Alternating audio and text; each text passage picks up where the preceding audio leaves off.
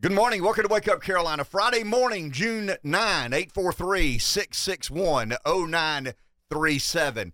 I was asked, good morning, Josh. Good morning. Good morning, Royal Rev of Radio. Good morning. Takes Mondays to make Fridays. I was asked yesterday if I would accept an invitation to be the guest speaker, the keynote speaker at a summit. I hardly ever get invited to summits. I mean, that's more the proper and prim and proper class. But I did get invited yesterday about estate planning and life after marriage. Why do I not believe that? I did not. My wife, I get home and she said, "What are you talking about?" And I said, "What do you mean?" She said, 3 people came to my shop and said, "Hey, is Ken sick? I mean, is he on death's bed?" Because he's talking about what will happen and what.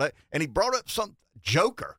I mean, what does that mean? I mean, he talks his own language at times, and I'm not sure that I understand. Say, Tammy, I think that he was referring to your future husband. Yeah, well, I mean, that's kind of what. Yeah, that's exactly right. You know, I've exited stage right, and there's a joker that shows up, and I want to protect, what I have worked hard for, and I want to reiterate, my father worked real hard. I've said before, and I'll say it again. The beauty in Dale Earnhardt Jr. and Chase Elliott, pop quiz, Rev, is what? I mean, the reason they're so enormously popular amongst NASCAR fans is they know they were born on third. Correct. I mean, they know that if their name were Chase Smith and Dale Jones, they'd probably have had a lot harder go of it to become NASCAR superstars, 2 of the biggest personalities in NASCAR. I love it when Junior says on his podcast, and he said it recently, we need Chase back in that car because we're losing about 600,000 viewers when Chase ain't in that car, whether you like Chase or not. Denny Hamlin even said on his he said that he and Chase spoke privately, and a reporter pried and said, "Well, Denny, what did you talk about?" He said, "Man, I told you, Chase and I spoke privately." I think that this goes back to the driver's code of conduct. I think Chase and Denny both know that Chase clearly crossed the line of driver, the code of conduct that drivers understand better than we do because we've never driven a race car, and they have. The data shows, that Chase probably got real frustrated about Hamlin running him up into the wall. Well, I go back to the point. I digress, but I go back to the point of, I was not born on third base, but I wasn't born in the on-deck circle. My father worked real hard, built a business, gave me a leg up, an opportunity to be even more successful. So when I say I worked hard and I built this and I want to leave it to whom I decided, I didn't screw something up. There you go. There's a better way of saying it. I worked hard enough to not screw it up and make a mess of it. But I, the joker, but it's it. No, but listen to me, Rev, because this is the funny part. There were about 3 or 4 souls in my world that reached out to me and said, "How do you do that?" What do you mean? I've never thought of that. Okay. I mean, how do you do that? I mean, they're younger guys. They're not 80. They would be my age or younger, and they were. I've never thought of that. I said, "How do you not think of that?" Well, I'm not as smart as you. No. I'm just not as smart as you are. I'm Obviously, sure Ken. said, yeah. I mean, you're one of those rare human beings that grasp things that mere mortals, such as myself, don't grasp. A high degree of sarcasm. Yeah, I get it. And self. That's funny. What am I trying to say? Self-deprecating humor here. 843-661-0937. Don't want to waste much time. This is an important day. There are some days that are more important than other days. There are days that I realize how fortunate I am to have an opportunity to express my opinion in a therapeutic, cathartic, and selfish way. There are other days that I have that same opportunity with another opportunity, and that opportunity is to allow you to express your opinion on what we've seen, done, heard, believed to be true, know to be true, suspect may or may not be true. As much as I want to separate myself, and want is one word, W-A-N-N-A, as much as I want to separate myself from Trump and move on, they're making it impossible. Explain. Well, I mean, I'm an America firster to the bone, to the core. It's in my DNA. I was speaking with one of our owners yesterday about another issue, and we began talking about, the North and the South, and he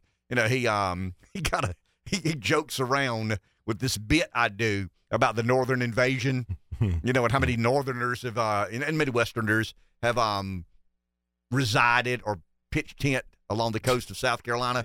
And he says, doesn't sound like a bad idea as far as I'm concerned. Oh. But anyway, we were talking about Trump and, our belief in a sustainable political movement that does not involve Donald Trump. He believes, as I do, it is a more marketable brand if you don't have such a polarizing figure. I mean, when you're think of an NBA or an NFL or an MLB team, hardly ever it's risky strategy to market the most controversial person, right? I mean, there's a reason that you got to be careful with those kind of people. They cut both ways. Mm-hmm. And Trump is a very controversial, consequential, no doubt, but a very controversial political figure. And I've always said that I'm 100% America first. I'm a certain percentage less than that Donald Trump. My loyalty and adherence is not to the man, but rather the movement. I give him unbelievable credit when it comes to what he's been able to do, what he's been able to endure. Now, some self-inflicted. Join the club. Most of our mistakes are whose fault? Look in that mirror. And there's normally the answer. But the majority of us are struggling with that. Rev asked me this morning, or I may have volunteered, I'm trying to make heads or tails of this. And what is this? Well, this is a complicated, it's not a political dilemma. It's a important moment in American history. The problem I have with Trump is I don't know that he understands what's at stake. It's much more than his reputation.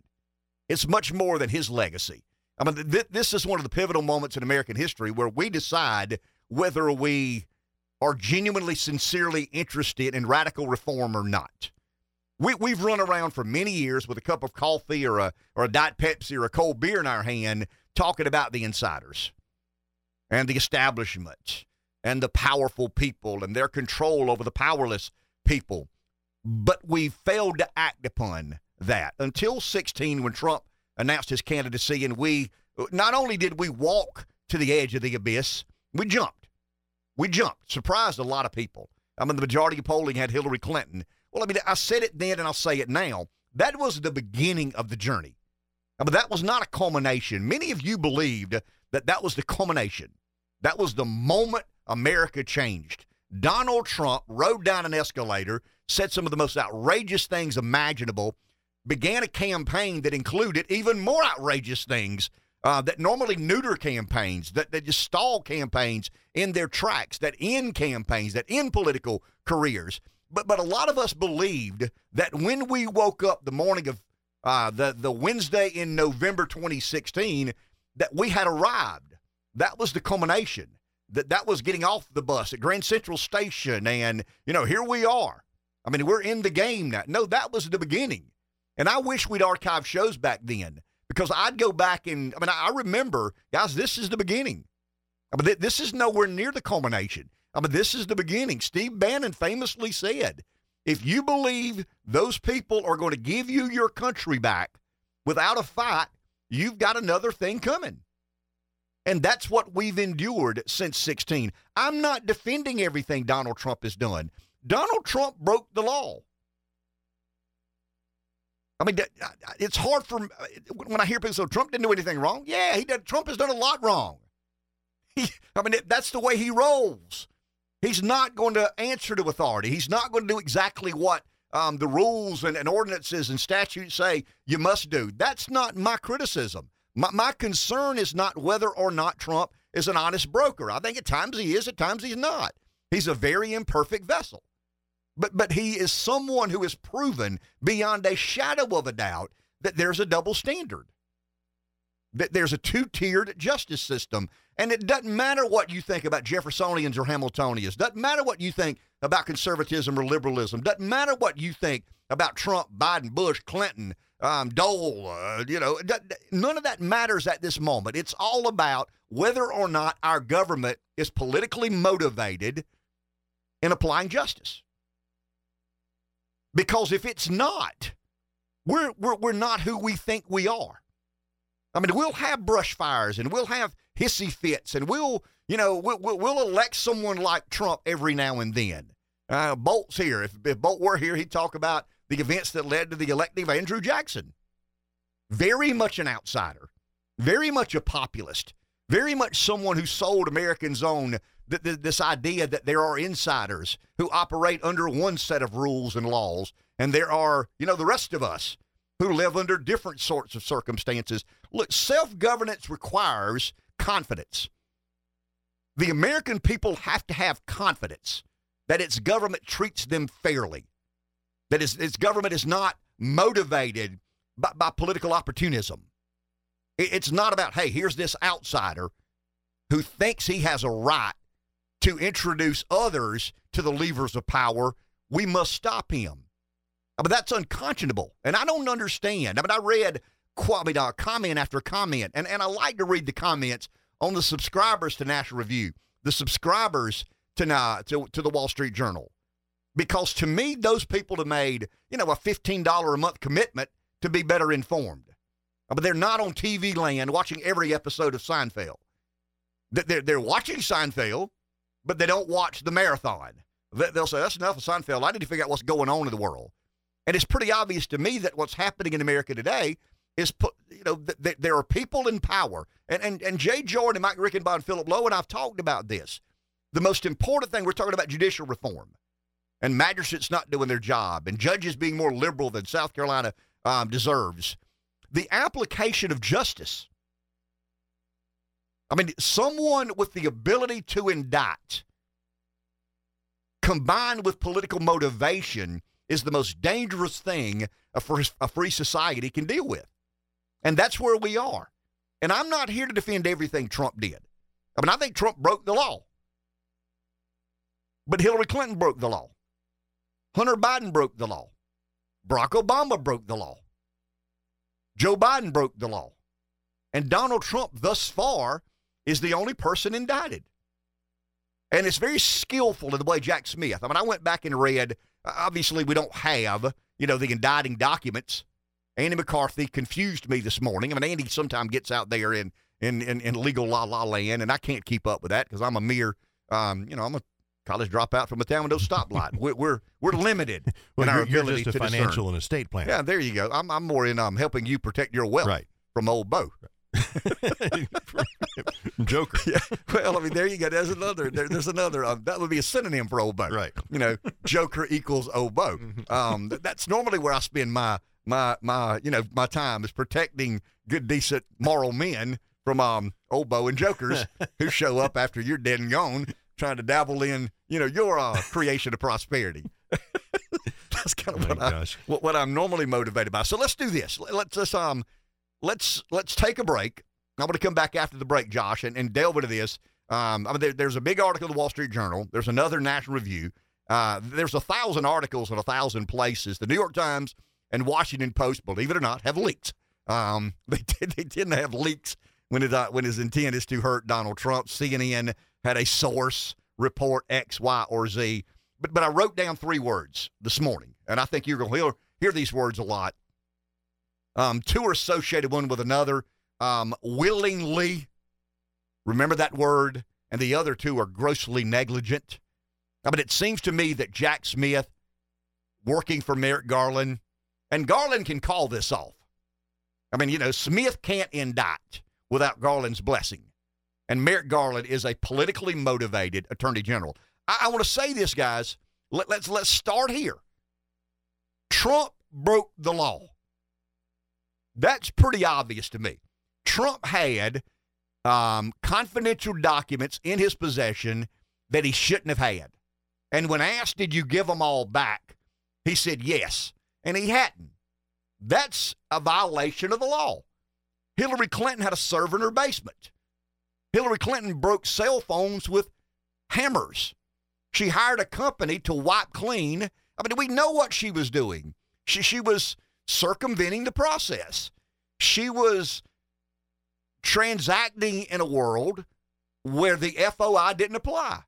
A former Secretary of State was handling classified information in a way that the government was not privileged to freedom of information. And that's so, I mean, Trump broke the law. That's not the debate. Stop trying to debate that. Accept the fact that your guy broke the law. I don't think it's anywhere near as egregious as what Clinton did. I don't think it's anywhere near as egregious as what I think we'll eventually find out Joe Biden did. And the question I'd pose to every candidate with an R beside their name this morning, if you're the nominee, will you pardon Donald Trump? 843-661-0937. Take a break. Back in a few. Theory that these scientists came up with after studying tribes in India and Africa, South America. The smaller tribes didn't have any government, didn't need any. They could sit down and talk out their problems, decide where to plant crops, to hunt. It was just a big family, really.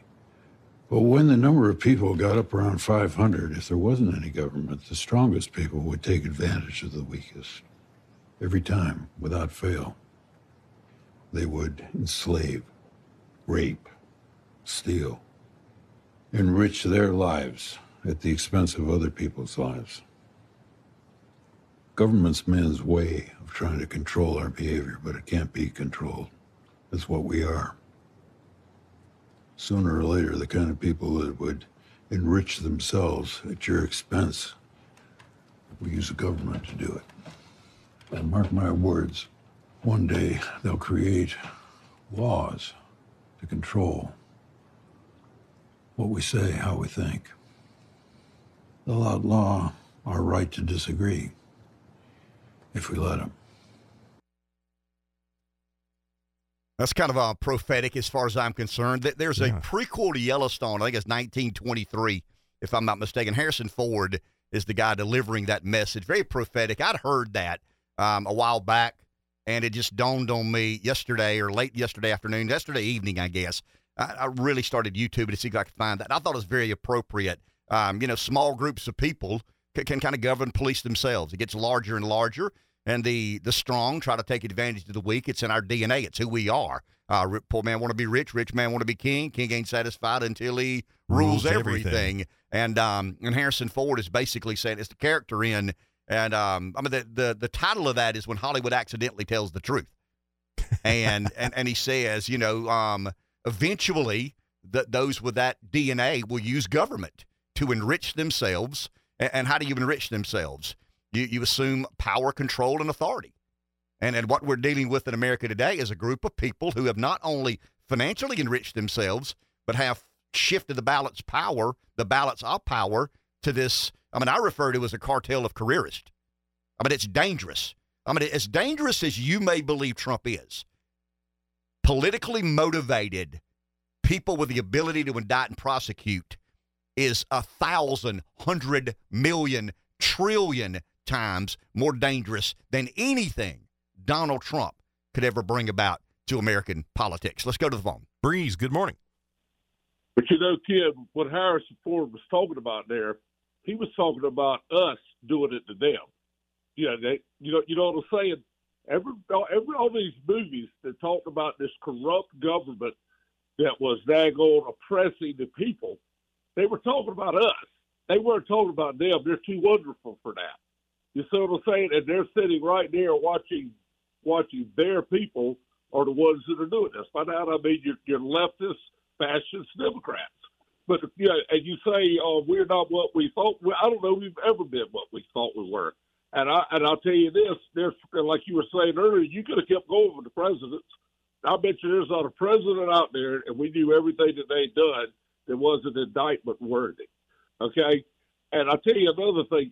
You ever been in a situation where somebody kind of got in trouble because he was fighting on your behalf? Well, my question is Trump in trouble because he was fighting on our behalf, or is Trump in trouble because he was fighting on his behalf? And my next question is, how does he turn that into a positive on the campaign trail?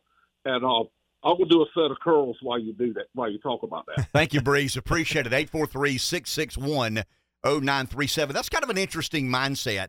Have we ever been who we perceived ourselves to be?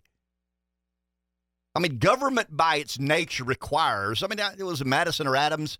I mean, you know, what we build here is a system, but the system only works if men are honorable and decent and ethical and moral.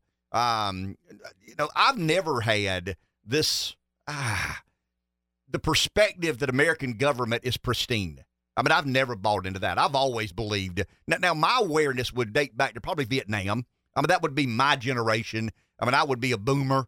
Boomer would be, you know, Watergate, and Vietnam would be kind of the introduction of questioning whether your government shoot you straight or not. I mean, I've never believed that the government shoots us straight. I've just never believed I knew what they were motivated by. Had a conversation yesterday with a good friend of mine who's in the beer business. And, I mean, you know, the struggle there. I mean, he's a friend of mine. Friendship to me and loyalty to friendship is more than, you know, what the commercial sector is having to address and deal with. And he's well aware of what's happening there. But our conversation, I mean, in America today, it seems that we want a boogeyman. And I think the political left and I think the establishment and elites have decided that Trump's the boogeyman. I mean, Trump's the guy that we can blame for everything. And I think Trump is, I mean, in my personal opinion, this is, you know, subjective. I mean, you could disagree, obviously, and have a, you know, form a different opinion. I think people perceive Trump as a movement leader. He's a political disruptor, and he's a movement leader. I don't think anybody's that freaked out by his agenda. I mean, ideologically, Trump's not he's not Mark Sanford. He's not Rand Paul. He's not driven by an ideological sense or sensibility. But that's not Donald Trump. I think Trump's malleable. He's a business guy. What do you do today, Trump? I mean, whatever I have to. What do you do tomorrow? Whatever I have to. I mean, would anybody out there, the most ardent supporter of Donald Trump, the most ardent supporter of Donald Trump, would anybody out there, that's Rev during the break, would you be surprised if the DOJ asked Trump or the Trump team, hey, are you sure you've given us all those documents back? And Trump said yes when he hadn't.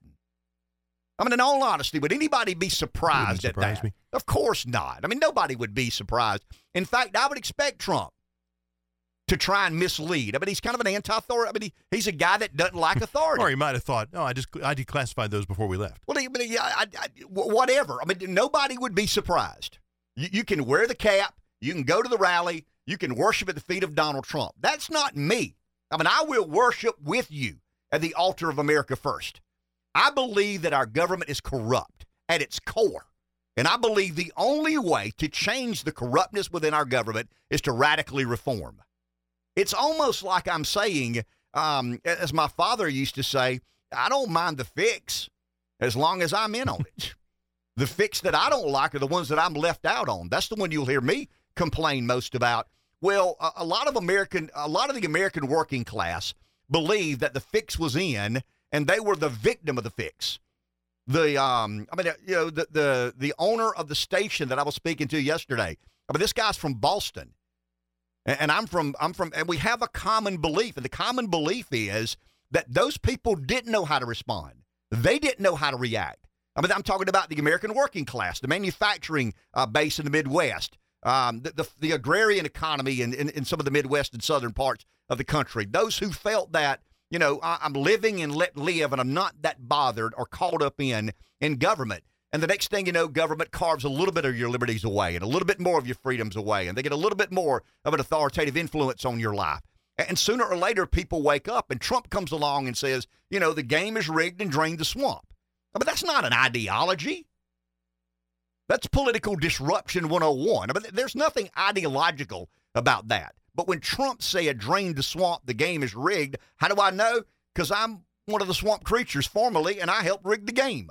I mean, that was the credibility that Trump had. Well, when he said that, it alarmed some people because those people were the swamp. They had rigged the game. And I go back to the conversation yesterday with my friend in the beer business. He's convinced now that a lot of his problems are BlackRock and Vanguard. I mean, he kind of went on a little journey. He thought he understood the way the world worked until sales are down 40% and his world is in upheaval and he didn't do anything. I mean, he's selling the same brand of beer that he's always sold. The next thing you know, the consumer doesn't want as much of his beer. So he's obviously trying, well, what did I do? I mean, what did I do to deserve my number one brand being all 40%? So he starts doing what any business-minded person would do. Where's the problem here? And he's convinced himself, as I have tried to convince you, that these decisions are made in Davos. And if someone other than the Davos man or woman believes that they are going to be in the room when those levers are pulled, when those chess pieces are set, you've got another thing coming. What will we do? I think that's what we're concerned about. That's what we may be surprised by. You mean they would indict a former president who's done very similar things to all other presidents? I mean, is that really what let's say the worst thing Trump did. I mean, he's going to be charged with the Espionage Act. And the reason he's going to be charged with the Espionage Act, there's some language in there about willfulness. Donald Trump willingly lied to investigators. Joe Biden had confidential information for years and years and years and years. Hillary Clinton had a private server in her private residence, but it was inadvertent. Grossly negligent. Remember those words from Jim Comey? Clinton was grossly negligent. That's going to be, that's the parsing of words. Trust me, I'm not a prosecutor. I'm not a lawyer. I'm a radio show host. But I try to understand these things at the grassroots level. And those three words are what I wrote down this morning: willfully and grossly negligent. Clinton broke the law, but she didn't willingly break the law. It was inadvertent. She didn't mean to. She didn't know any better. I mean, she didn't know you couldn't take hammers and break up cell phones and have private servers, transacting in confidential. Yeah, I mean, it was inadvertent. Yeah. Grossly negligent. You may buy that. I don't for a second. And then Joe Biden. It would not surprise. I think Biden's this corrupt.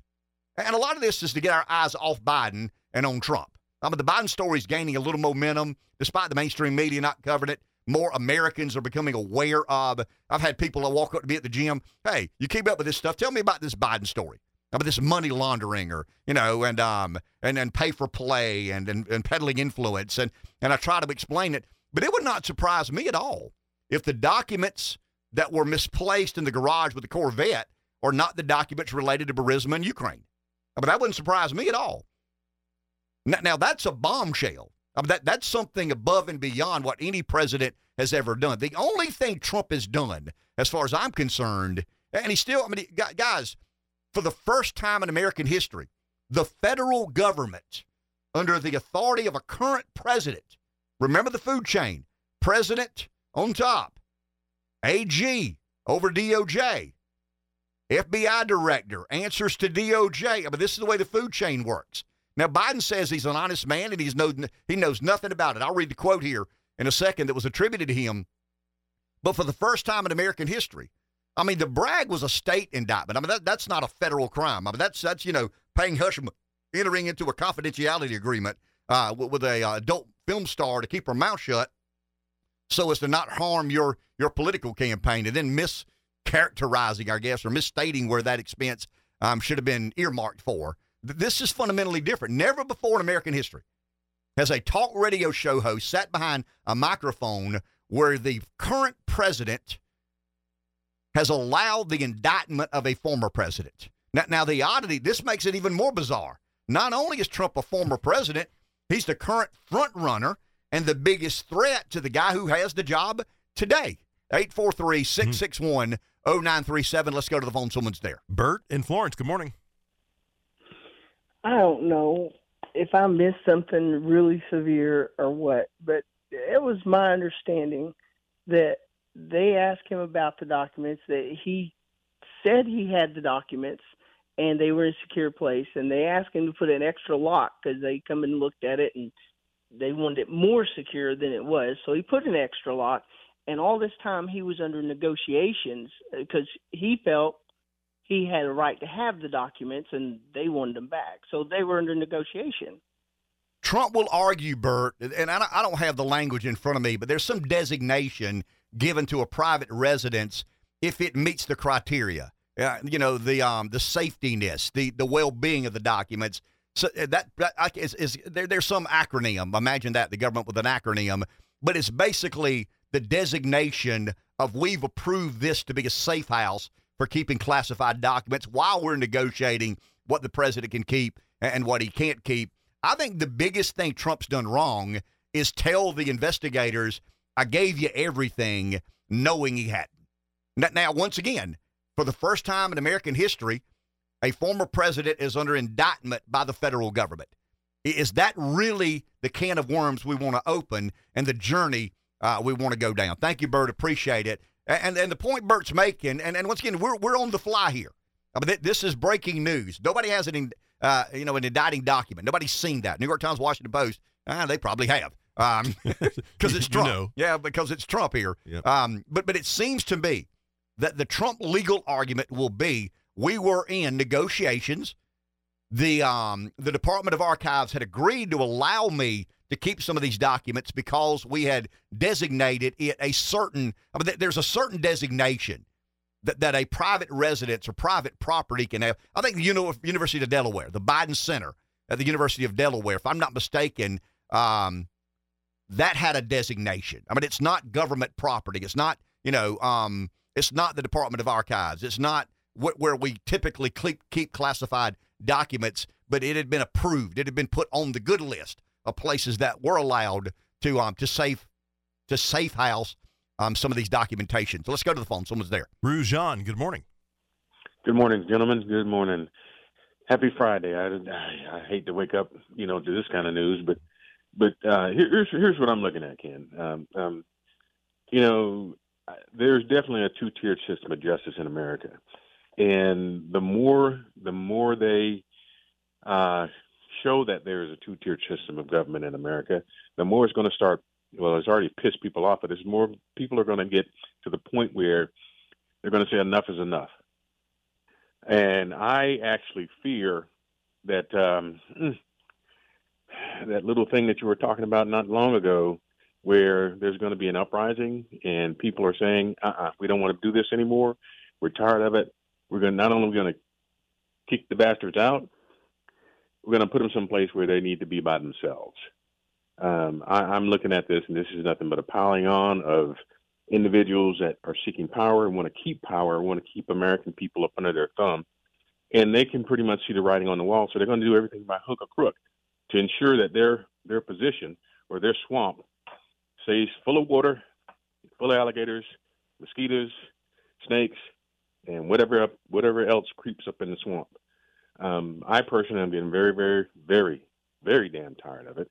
And it's like I said it before, when Middle America, and I think Middle America is starting to get to that point, because when you see Christians and Arabs and Jews standing up in a city like Detroit, Michigan, and fighting against this whole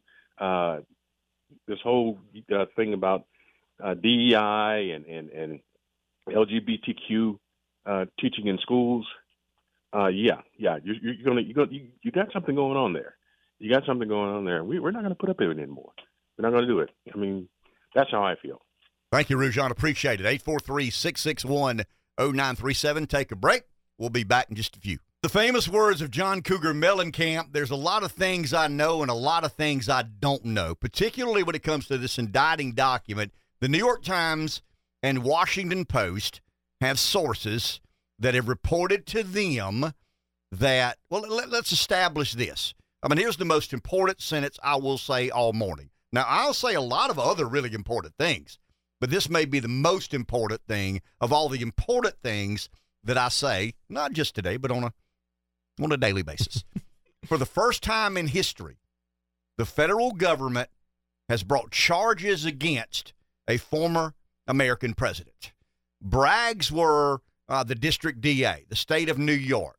They call it hush money. We call it confidential, a confidentiality agreement. But that's not a federal government charge.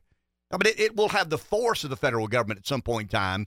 But a grand jury convened in Washington and Miami and decided that they wouldn't indict a ham sandwich, but rather Donald Trump. The old saying, you can indict a ham sandwich. It's the most. I don't know why we live in a nation that celebrates freedoms and liberties, but has a grand jury system.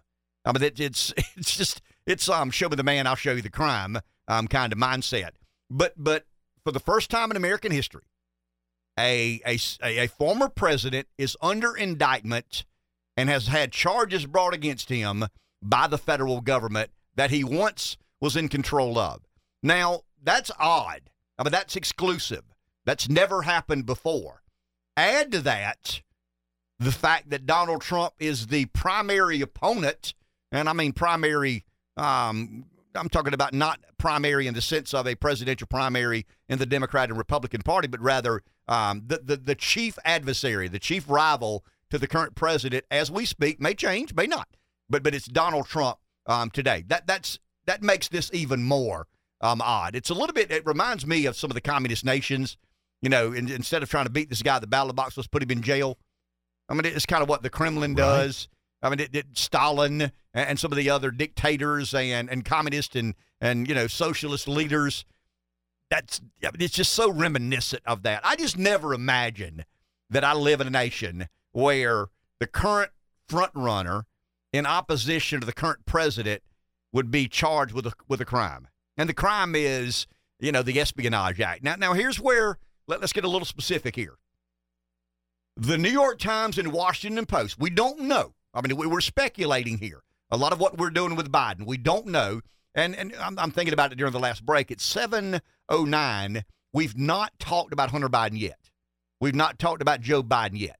We've not talked about Ukraine or Burisma or $5 billion, some of that wire to grandkids, you know, LLCs and offshore accounts. Right. I mean, it's so, you know, this is the shiny object in the room the right FBI now. document. Well, I mean, there's an indictment of a former president. Right. I mean, that's never happened before. So maybe it's having the intended effect. I mean, sure it is. I mean, of course it is. I mean, but think of this. I mean, if you're sitting in my shoes and you're hosting a political radio show and something happened to the world of politics that has never happened before, how do you not make that the lead story? It's got to be. I mean, I'm derelict in my responsibilities if I don't make that the lead story. I mean, there are other stories that matter, and it doesn't get Biden off the hook.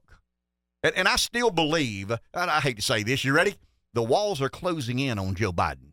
The walls are closing in. How many times did we hear that with Trump?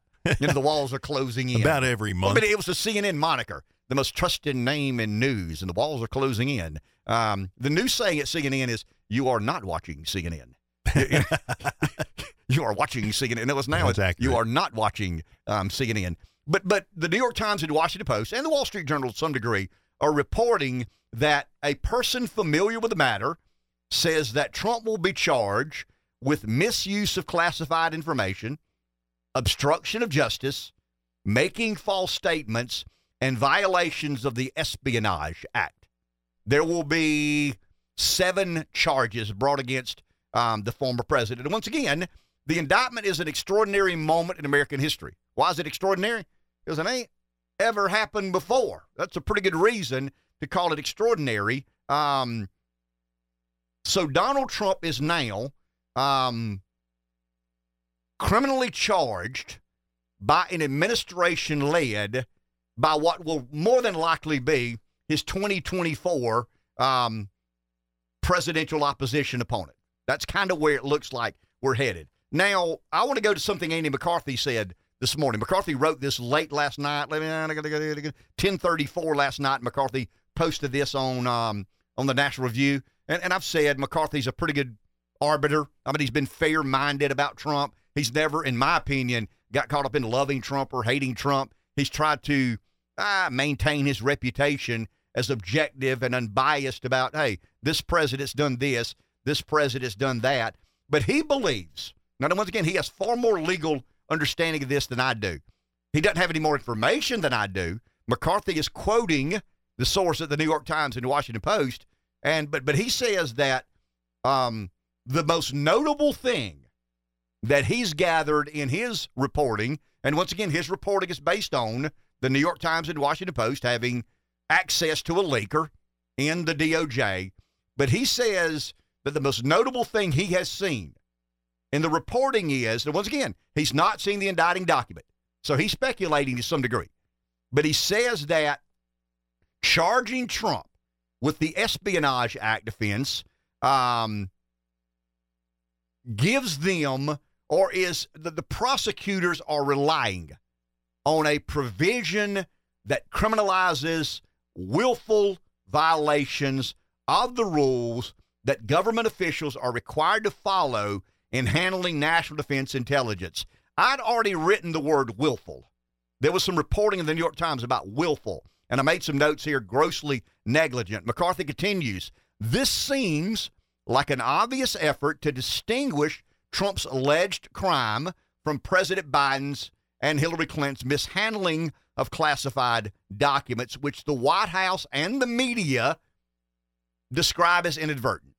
I mean, those are McCarthy's words, not mine. The result mainly of just, sloppy staff work. There was no intent.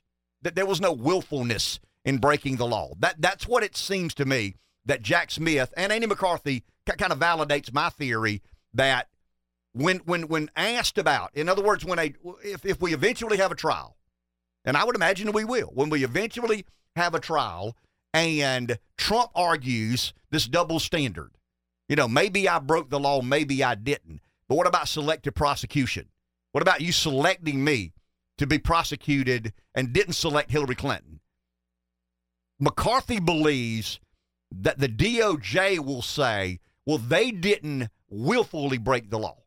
There's no doubt they were grossly negligent. There's no doubt that they broke the law, but it was inadvertent. I mean, your intent was to mislead investigators. You willfully withheld information, and that's threading the needle. But I've said that I think that's where they're headed, and McCarthy, which much more credibility than I have in understanding the legal ins and outs of this, I mean, he agrees with that. And then you've got making false statements. Okay, I mean, Trump didn't tell the truth to the DOJ when they asked about whether or not. That's the one that I don't have any problem believing. I mean, none at all. Donald, did you turn in all those documents? Yeah. And then they come down, they raid Mar-a-Lago, they find 38 documents or 6 or 7 boxes of confidential information.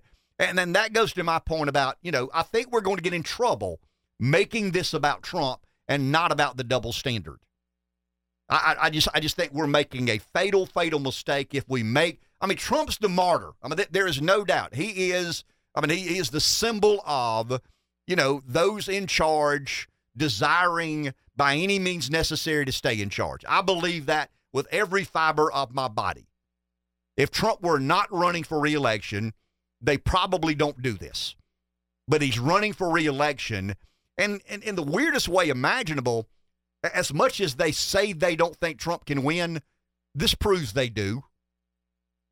I mean, if you're convinced Trump can't win, you probably don't do this. But because once again, and here's where Republicans have to understand. I heard a guy on Glenn Beck's show yesterday make an interesting statement. We've got to stop dancing around the edges. We've got to call the modern day Democrat what they are. And I'm not talking about the South Carolina senator or the Oklahoma, where they gerrymandered a district in Oklahoma. I'm talking about the full-throttled, liberal, big government Democrat who ascribes to the notions of socialism. We've got to call them what they are. They're communist. I mean, that's going to be hard for us because we've historically said, they call us racist and misogynist and white supremacist. And we kind of, I don't think I'm that. And we call, a good guy, just misguided. No, they're not good people misguided. They're socialist and communist. That's who they are. They operate on government power, influence, and control. And I think we've got to stop. They don't have any problem tearing us apart. I mean, they don't have any problem calling you a white supremacist or a racist or a bigot or whatever, misogynist, transphobic. I mean, they'll put it right there in your face. I mean, they'll put a bullseye on your back and bust your ass with it. And we tend to respond by saying, well, they're good people just misguided. I mean, they intend to do good. They just don't understand the government's big programs and the dangers and the chronic behavior that follows. In other words, the war on poverty led to more poverty in the African-American community. Mike Rickenbaugh talked extensively about that last week, the dependency on government. We've historically, when they call us a racist or a white supremacist, we always say, well, I mean, they're good people, just misguided. No, they're not good people. The cartel of careerists are criminals. And their intent is to hold on to government power. And they perceive Trump as a legitimate threat And what do you do to legitimate threats? You delegitimize by any means necessary. And that's what we've got to come to grips with. That this is not your typical political competition. I mean, they've chosen to do something that has never been done before in American history. Now, I hope and pray that the questions will be asked of other Republican candidates for president. If elected, will you or will you not pardon Donald Trump? Will you or will you not as aggressively pursue Joe Biden and Hillary Clinton as they have? I mean, it's time to put our big boy pants on. And then Hillary Clinton's big girl pants on. I wish there was another answer to this. I wish we were talking about two parties with just ideological differences. But we're not talking about this moment in American history. That's where we normally have been. Some of the greatest debate in American history centered around political ideology. Hamilton believed one thing, Jefferson believed another. There was sincerity in that. I mean, there was an honest political debate that centered around, should the government be bigger and more influential, or should the government be smaller and trust some of these states to make authoritative rules of which the people live by and under? I mean, that's a genuine, sincere disagreement. And I respect that. I mean, I've got friends who are big government liberals. I respect them. I hope and pray that they're as bothered by this as I am. I hope that they're as concerned as I am, that it's pretty obvious there's a two-tiered system. That the application of justice is not pure and fair, but rather politically advantageous for one side or another. And I don't know any answer to this. It's a little bit like what Drew McKissick, SC GOP chairman, and I were talking about yesterday. Do you try to beat the Democrats at ballot harvesting? Do you try to beat the Democrats? Do you turn the 12-hour voting day into a 30-day voting season? Do you accept that as reality? I mean, I believe that there's a lot of beauty in people making an effort to go to the poll to vote for their political leadership. Some commitment. But we've made a decision as a nation, well, let's make it easy. Let's make it real easy. You know, people have things to do, and they may not be able to get there that day. So, you know, a week's not enough, 2 weeks not enough, 3 weeks isn't enough, maybe a month. Maybe a month, and let's mail them ballots whether they want them or not.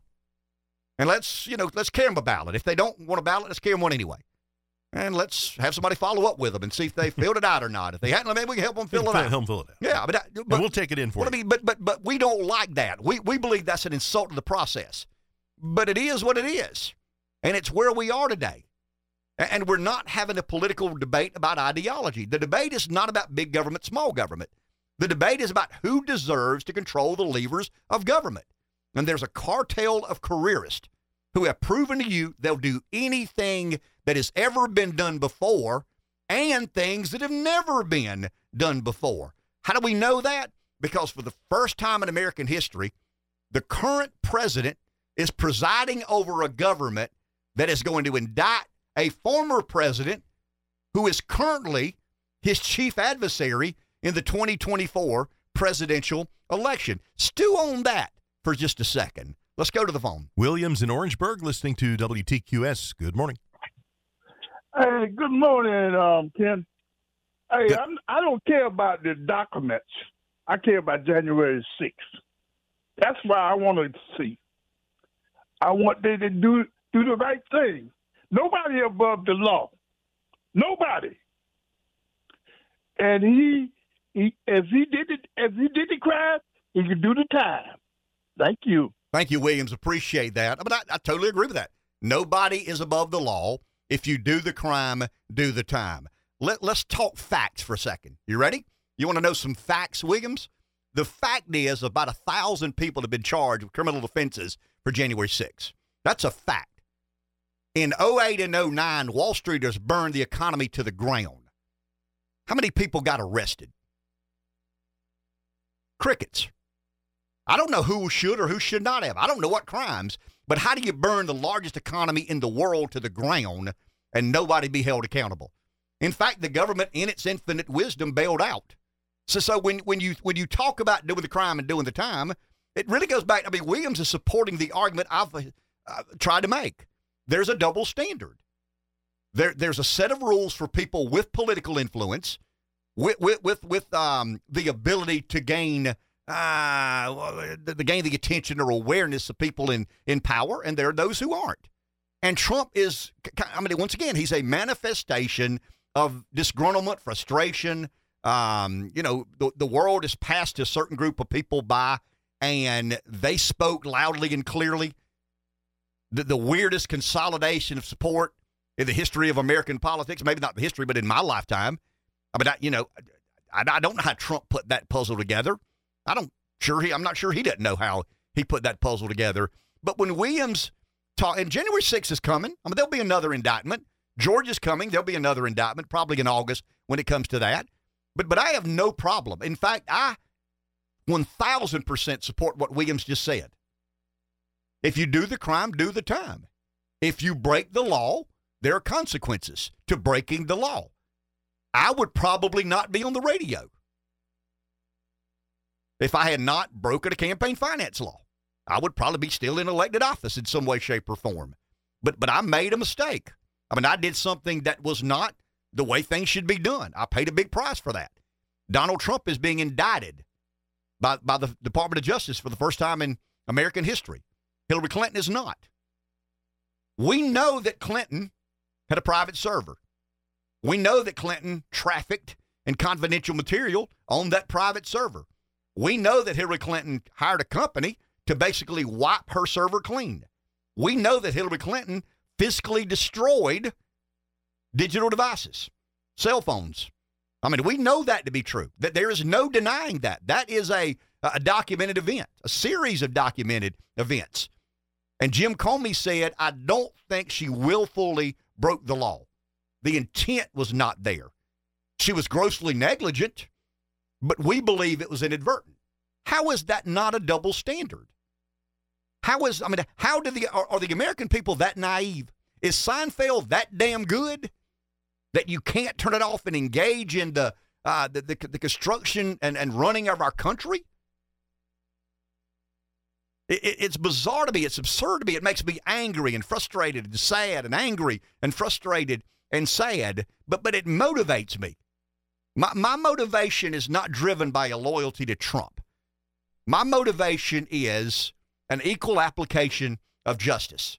1,000 people have been arrested as a result of January 6th. Wall Streeters burnt the economy to the ground.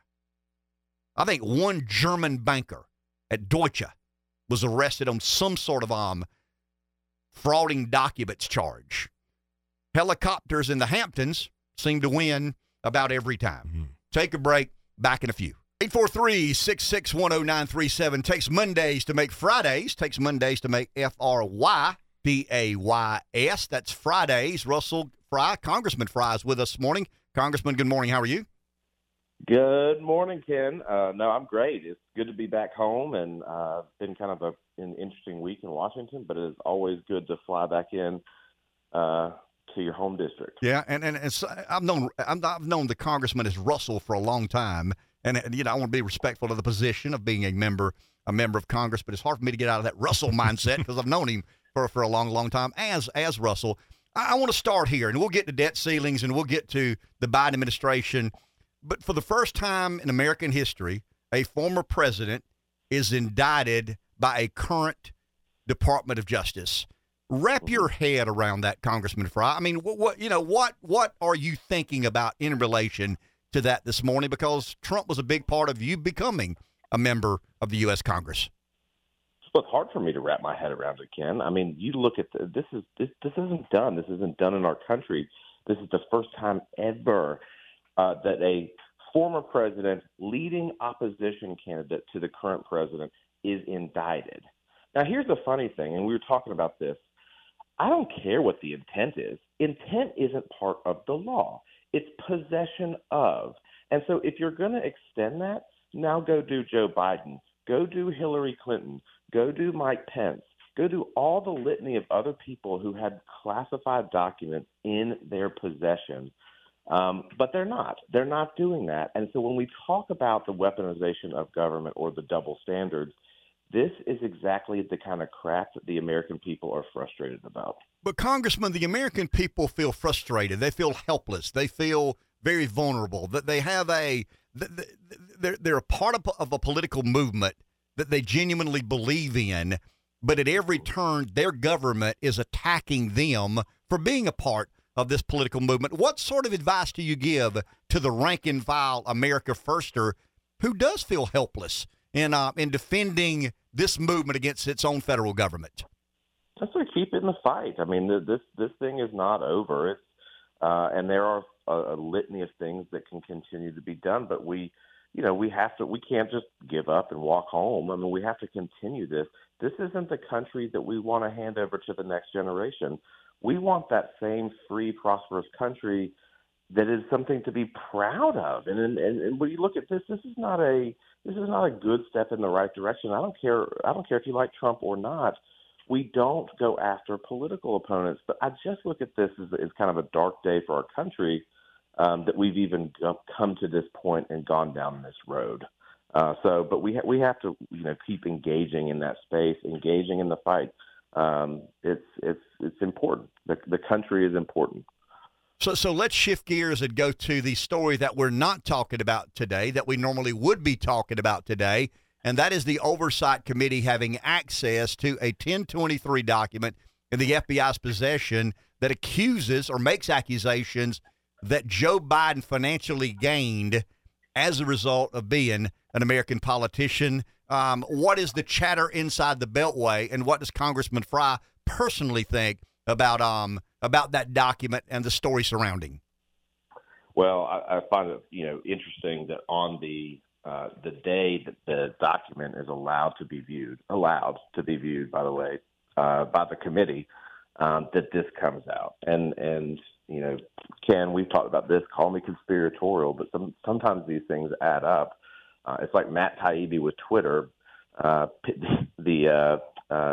The tax man coming to his door the day that he's testifying in front of Congress on the Twitter files and the collusion between Twitter and the government. So I just don't think that these things happen in the vacuum. But nonetheless, we were finally able to see this FD 1023 document yesterday. Now, this is after weeks of the FBI pretending that it didn't exist. And so they finally acknowledged the existence, and they wouldn't share it. We threatened contempt, and in fact had a contempt motion drawn up. And so we go in there yesterday to see it. It's not classified. They want to keep it, it's not classified. There's parts of it that are redacted. But I think it's a win-win for the Oversight Committee because we're continuing to push to get these documents, right? They said that there were no bank records. There's bank records. They said there was nothing in the bank records. There was just Papa John's receipts and Starbucks coffees. That is not true. We have seen at this point, I think 20 different shell companies, over $10 million from foreign sources to members of the Biden family. So this FD 1023 is part of a long list in my mind of things that are still out there and are. Within the FD 1023, it alleges other FD 1023s that we were unaware of, and so we're going in pursuit of those next, trying to continue to push to get these things. And, of course, we run into roadblocks of agencies that won't comply. They won't comply with subpoenas. So, every little bit that we get continues to shed light on this in not a good way. Congressman, but where does, and I'm sorry for interrupting, but where does the authority of the Oversight Committee and Congress in general end? I mean, if the FBI, if Congress doesn't believe, or if Congress is suspicious of whether the FBI is really investigating or not, what recourse does Congress had to mandate the FBI do its job, or we'll do it for you? I mean, is that a fair analysis? I think to some extent. I mean, so the feds will say that they're investigating, or it's under investigation. Well, it's been 3 dang years since this document was created. How long are you going to investigate it? If it's an active criminal investigation, we really haven't seen anything. I think it may, it sounds like the former Attorney General William Barr sent this document off to the Delaware U.S. Attorney. And my suspicion is that it just kind of sat there. The Delaware U.S. Attorney was doing the the gun charges for Hunter Biden and a couple other ones. But my suspicion is it just sat there until we started raising a stink about this because this confidential informant came forward. But here's kind of what the underlying theme of this document. You have a reputable, confidential human source. He's been working with the FBI for years, even before this. He is engaged in a series of conversations in the Ukraine with somebody who was part of this entire deal. And so he comes back and he reports on this. And it contains information going back to 2015 when Joe Biden was vice president. And it was firsthand conversations with a foreign national who claimed to have bribed the president, the then vice president. The FD 1023 memorializes that conversation that happened, or conversations that happened. And it's a similar pattern in reviewing this and what we've seen, where this foreign national was going, to funnel bribery money through shell companies to hide the source of that money. We've seen that with the Chinese companies that we've done with the bank records. We've seen that in other spaces. And so this is kind of a long list of what kind of business did you have? Ken, your listeners, if they own a business, it's probably they can probably point to it on a map. They can probably point to things that they produce, locations that they have, the widgets that they create for the marketplace. And no one's going to fault anyone for having a legitimate business. But the only legitimate or the only business that the Biden seemed to have was influence peddling. I don't think that that's legitimate. And if you're bribed by foreign government or foreign officials, it's kind of a problem. Speaking of legitimate business, I want to go down this road with you, and then I'll let you get out. Congressman Russell Fry is with us this morning, as he is every other Friday morning. You are a member of the Congressional Steel Caucus. And the Congressional Steel Caucus are members, I think it's bipartisan if I'm not mistaken, but it's members who have interest of steel manufacturing in America. There was a story that broke maybe this week or last week about the complications of the Georgetown property and the steel mill. Once a thriving and prosperous industry, the American steel industry's run on some hard times. That has been collateral damage as a result of. But it's always been kind of an interesting point of concern in whomever is in the seat you hold today. What can you tell us about being a member of the Steel Caucus in relation to the Georgetown steel mill? Yeah, well, I think it's important. We have steel, we have Nucor, we have 3 Nucor facilities in the PD. They employ hundreds of South Carolinians. You've got the Georgetown steel. American steel is under attack in a lot of ways. One, they're under attack from their own federal government, which we've seen that in a whole host of businesses, quite frankly, where government bureaucrats go and make it, nearly impossible for you to do your job. So that's always a concern that they've got. But then we've got the bad actors on the world stage that artificially lower the price of their steel. Now, all steel is not created in a vacuum, right? So you have steel with less stringent quality standards in other countries that's produced. American steel is some of the cleanest in the world. If you want to do business and you want to have, if you're a greenie, if you will, if you're an environmentally conscious person, American steel is the best. That's what it does. It does it better than anybody else. But China and others will dump steel on the market, and they'll kind of filter it through other countries to get around some of our tariffs. So these are some of the concerns if you produce steel in this country. These are some of the concerns that they have, including Georgetown. And Georgetown's had a lot of macro issues, Cam, like you alluded to. It's also had a lot of micro ones. They've had some local government challenges many, many years ago, and continue to kind of have that perception within the community. So I'm glad that they are under new management, so to speak, and I wish them the best because they do employ people, and I think about those people, the families that they feed. So we want them to succeed. We want them to do well. And hopefully this is a turning of a page, a new chapter for Georgetown Steel and for the employees that they have. But there's no doubt in my mind that American Steel, just in general, it's incredibly complicated. It's difficult to do. and you're under the gun.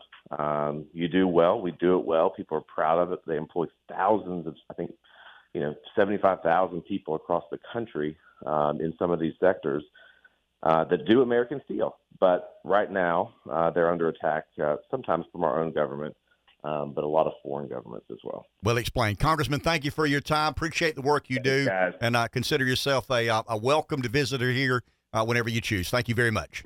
Thank you, guys. Congressman Russell Fry. I want to get back to steel in just a second because it is kind of an interesting. I've read some things. Obviously, Nucor is an iconic American steel manufacturer. Very, very fortunate to have a company as sophisticated and competent as Nucor.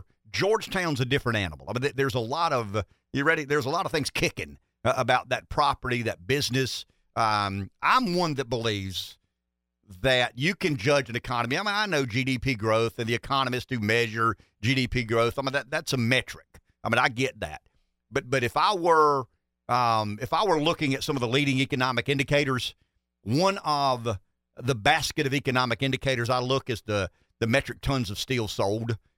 The purchasing of steel. How many tons of steel are we moving up and down the highways and byways in America on a given week? I think steel really is probably, and I'm talking about the manufacturing and producing and buying of steel, to me would be one of the great evaluators of how the economy's doing and where it looks like the economy may be headed. Let's go to the phone. Someone's there. Jason in Marion. Hey, you're on the air. Good morning. Good morning, Ken. Good morning, Dave. Happy Friday. Ken, Breeze always calls and talks about that he doesn't believe in coincidences when it comes to government. Well, I got one that might make him and you guys scratch your head. We've all seen and heard the video of Biden, talking on stage about the Ukrainian prosecutor getting him fired and not getting the money. And, well, son of a bee, they fired him. But if you play that clip a little bit longer, he references someone that's on the stage with him, and his name is Mike. And he said he wants to thank Mike because this was his wheelhouse. Well, that Mike is Michael Carpenter. Now, that name might not mean anything to anybody, and I'd say you'd be right. But when all those classified documents that were taken from the Penn Biden Center, the person that was head of that Penn Biden Center was a person named Michael Carpenter. Now, it's just a coincidence that the same man that was on stage with Biden is the same name that's the head of the Penn Biden Center. Now, here's the conspiracy about that. When they raided that Penn Biden Center and they found all these documents, maybe what if that CHS that told the FBI that Biden was on took a bribe, told the FBI that there was documents at that Penn Biden Center, and when they found those said documents, that's why they had to go raid Mar-a-Lago to take the spotlight off of Biden. Thank you, Jason. Appreciate it.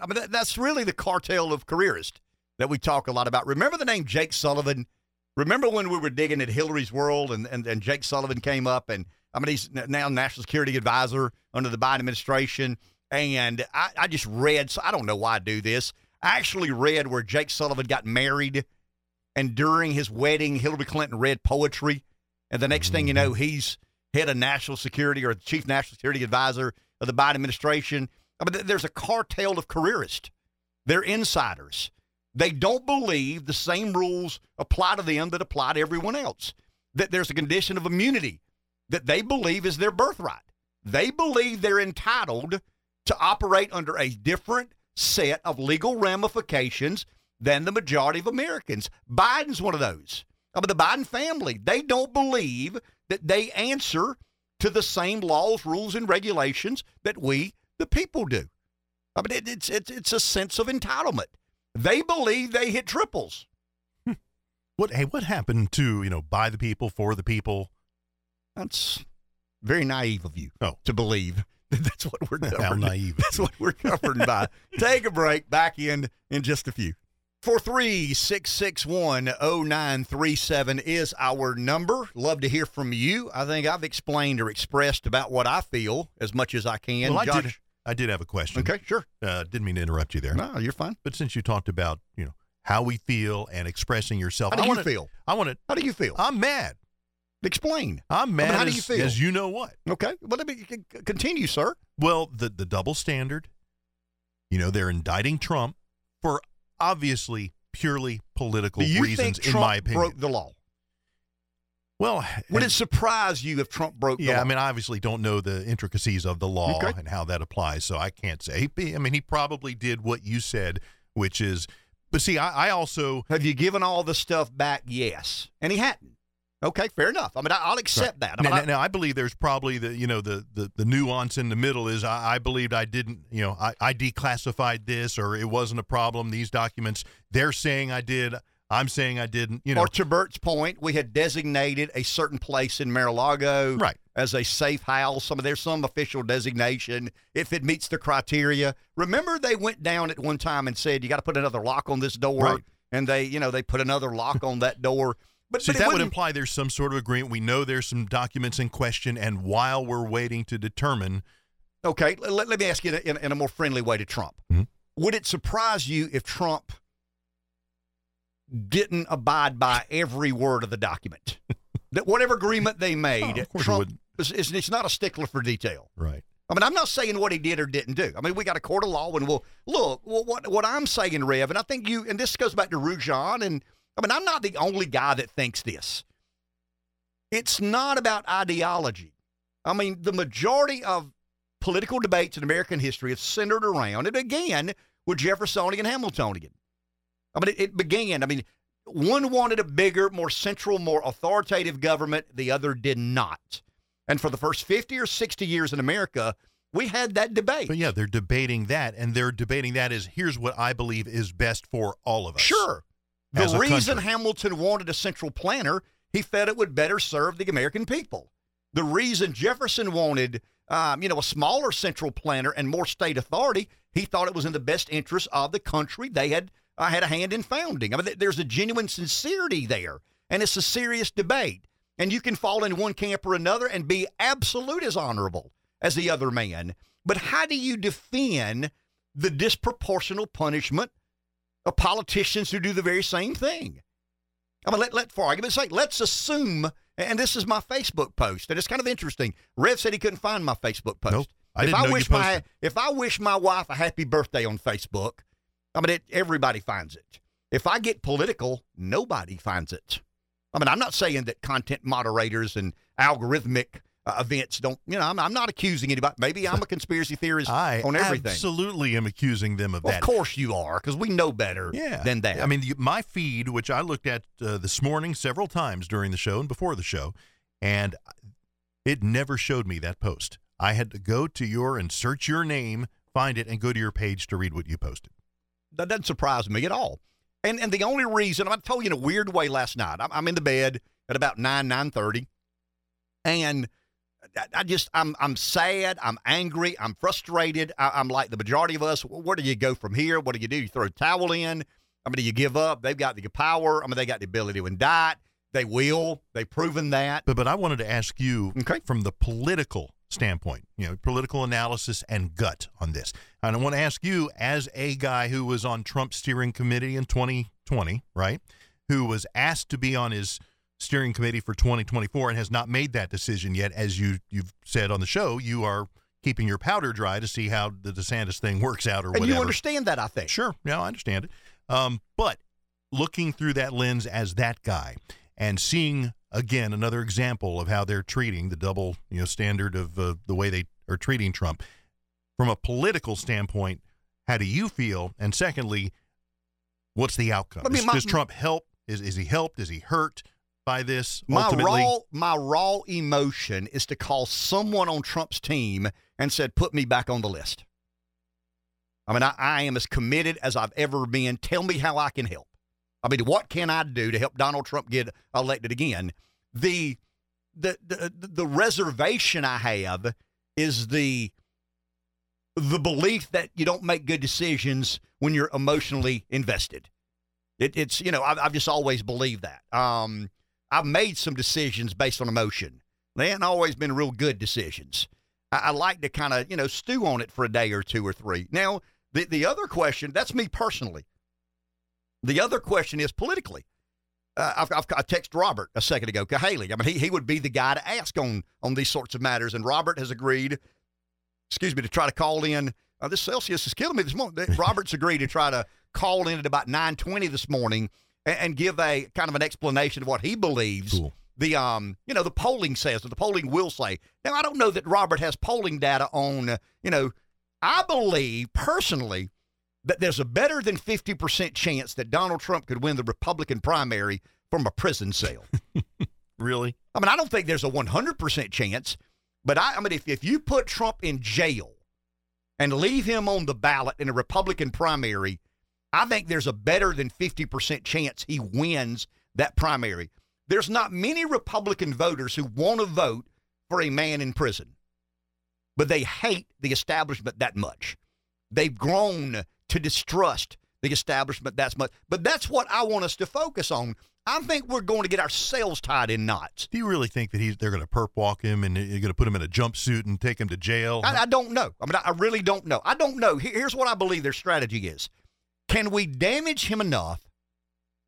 See, these people aren't morons. That's the scary thing.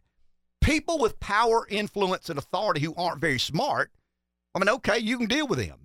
People who are smart and have authority and competency and the weight of the federal government at their control or their avail. Those are dangerous people. And here's what I think they're doing. I think they clearly understand what I just said. Half the GOP primary voters would vote for Donald Trump if he was in Alcatraz. They know that, but they believe it diminishes his value in a general. This is not about law and order. This is not about what's legal or not. This is about choosing who's in control. And that's what we've got to understand. We get caught up in this, and I do. It's unfair. It's unfair, this double standard, this two-tier justice system.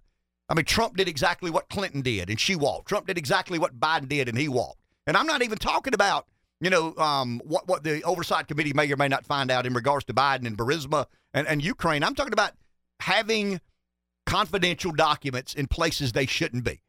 Hillary Clinton, we know, did that. Jim Comey said she did it, but Comey said he didn't believe she willfully or intentionally violated the law. She was grossly negligent. It was inadvertent. I don't buy that, but that gave Comey an out. You know why it gave Comey an out? Because Comey didn't want to indict a presidential candidate. As bad a cop as I think Comey is, he had these guardrails. And I think Comey said, man, I don't want to be the guy that does this for the first time ever. Merrick Garland's got an axe to grind. And Merrick Garland's, he's doing the dirty work for Joe Biden. But here's what I think, and you're asking about the politics. Forget emotion, forget my personal opinion. Politically, and I'm talking about those in power, let's refer to them as the cartel of careerists. That's the way I like to refer. The cartel of careerists, whose livelihood depends on having influence and authority, and they see Trump as a legitimate threat to that influence and authority. They're going to do anything. So they believe that if they indict Trump, he becomes more of a force du jour in the Republican primary. It's more likely that he wins. You know who had a bad day yesterday in the Republican primary? Everybody not named Donald Trump. That's a hell of a note in America, isn't it? The guy gets indicted, and it's more likely now that he wins the Republican primary. But they believe the indictment scares off the Seinfeld watcher. That they believe the guy who's watching Seinfeld, the lady who's watching Seinfeld, are saying to themselves, maybe subconsciously, maybe they're not as tuned into this as I am, or you are, or our listeners are. They're very passive in their involvement in American politics. But the Democrats, and I'm talking about the cartel of careerists, and this is not ideological. This is not Hamiltonian, Jeffersonian. This is not political theorizing about how the country should or should not be governed. This is about power and control, period.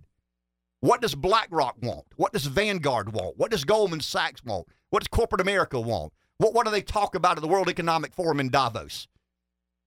Do you really believe they gather in Davos and say, hey, are you a Jeffersonian or a Hamiltonian?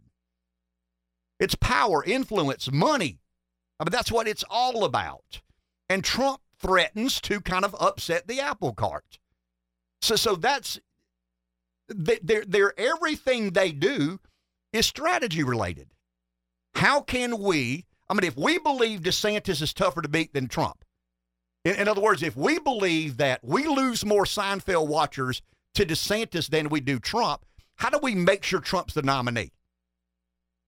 And the way to make sure Trump's the nominee was indict him. But then does he get dinged in November 2024? Does the Seinfeld watcher say, I do believe the guy got treated unfairly. I think he's a narcissistic ass. I think he's irreverent.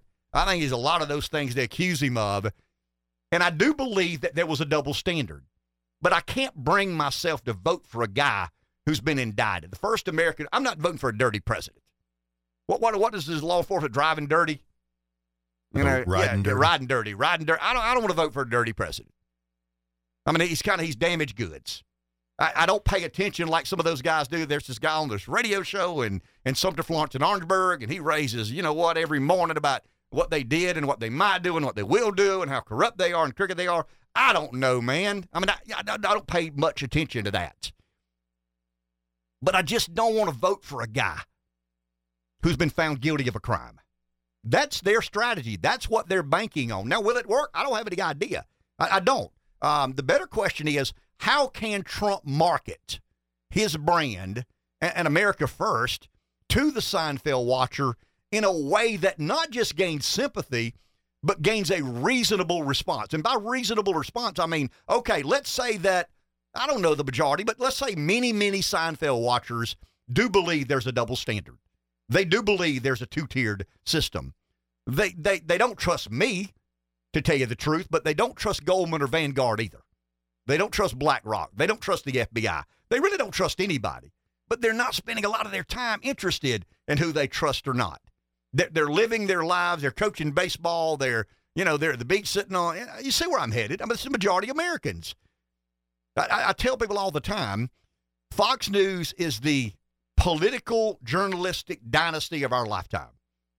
They average, I mean, it's down now because Tucker left, but they're averaging 3 million viewers a night? 2.5, that's probably closer to 2.5 million viewers right now. That means 327.5 million Americans aren't watching Fox News.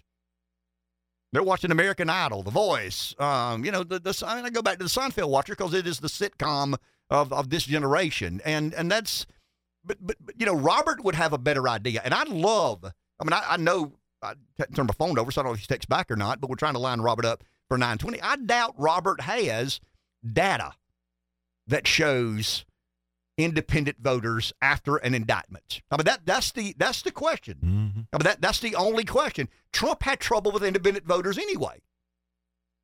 But now, does he have a bigger problem with Seinfeld watchers? Is he a more sympathetic figure to those folks? But I think he is more sympathetic. But does it lead to votes? You and I have historically walked to the abyss. But we would vote for George W. Bush. May have wanted to vote for H.W.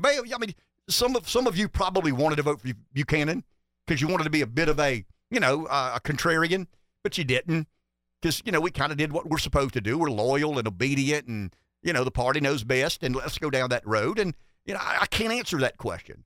Now, personally, I am more of a Trump supporter today than I've been in a long, long, long time. But that's an emotional reaction. I've got to I just got to settle down, let some of this work itself out, and then let's decide who's more likely to beat the Democrat than not. That's my way of thinking. And certainly you're entitled to think in a very different sort of way. 843-661-0937. Take a break. Back in a few. My sidekick thinks we're here to provide a service to the community. I think we're here to make money and stir controversy. So whatever. So there's the discrepancy in the mission of accomplishment or the mission of intent. We had Jim Jordan with us yesterday, talked a lot about the Oversight Committee, had Congressman Russell Fry with us this morning. Both members, or Russell's a member of Congressman Fry is a member of the Oversight Committee. that's not been the dominant story today. We've not paid much attention. And I want to go back to the beginning of the show. If I'm hosting a radio show and it's the morning after a former president gets indicted for the first time in American history, and that's not the central story of the show, I don't know that I'm doing my job as effectively as it needs to be. It doesn't diminish this other story. And I think this other story has legs, and I think the media at some point in time will be forced to deal with what the Oversight Committee is working on. We have with us a political strategist with over 20 years of experience in government and politics, knows more about Washington insiderism than I do. I'm Terry Hasdorf. Good morning. How are you? Good morning. Thanks so much. I'm good. How are you? I am doing well. So, Ms. Hasdorf, we've tried to understand, and obviously today's been a different day because we've talked a lot about the indictment and what we know, what we don't know, what we're speculating. But there's another story out there that I think is equally as substantial and important, and that is what sort of business are the Bidens in, and is there a paper trail to substantiate legitimately investigating? That's what the Oversight Committee is trying to find out. What do you make of this as someone who is familiar with how Washington works? Well, that really is the question. And, that's what the committee's trying to get to the bottom of. The fact that the FBI was withholding information from them did not look very good. And that's why I'm glad that the information has now finally been turned over. So as it is being reviewed today, we'll see where that leads next week.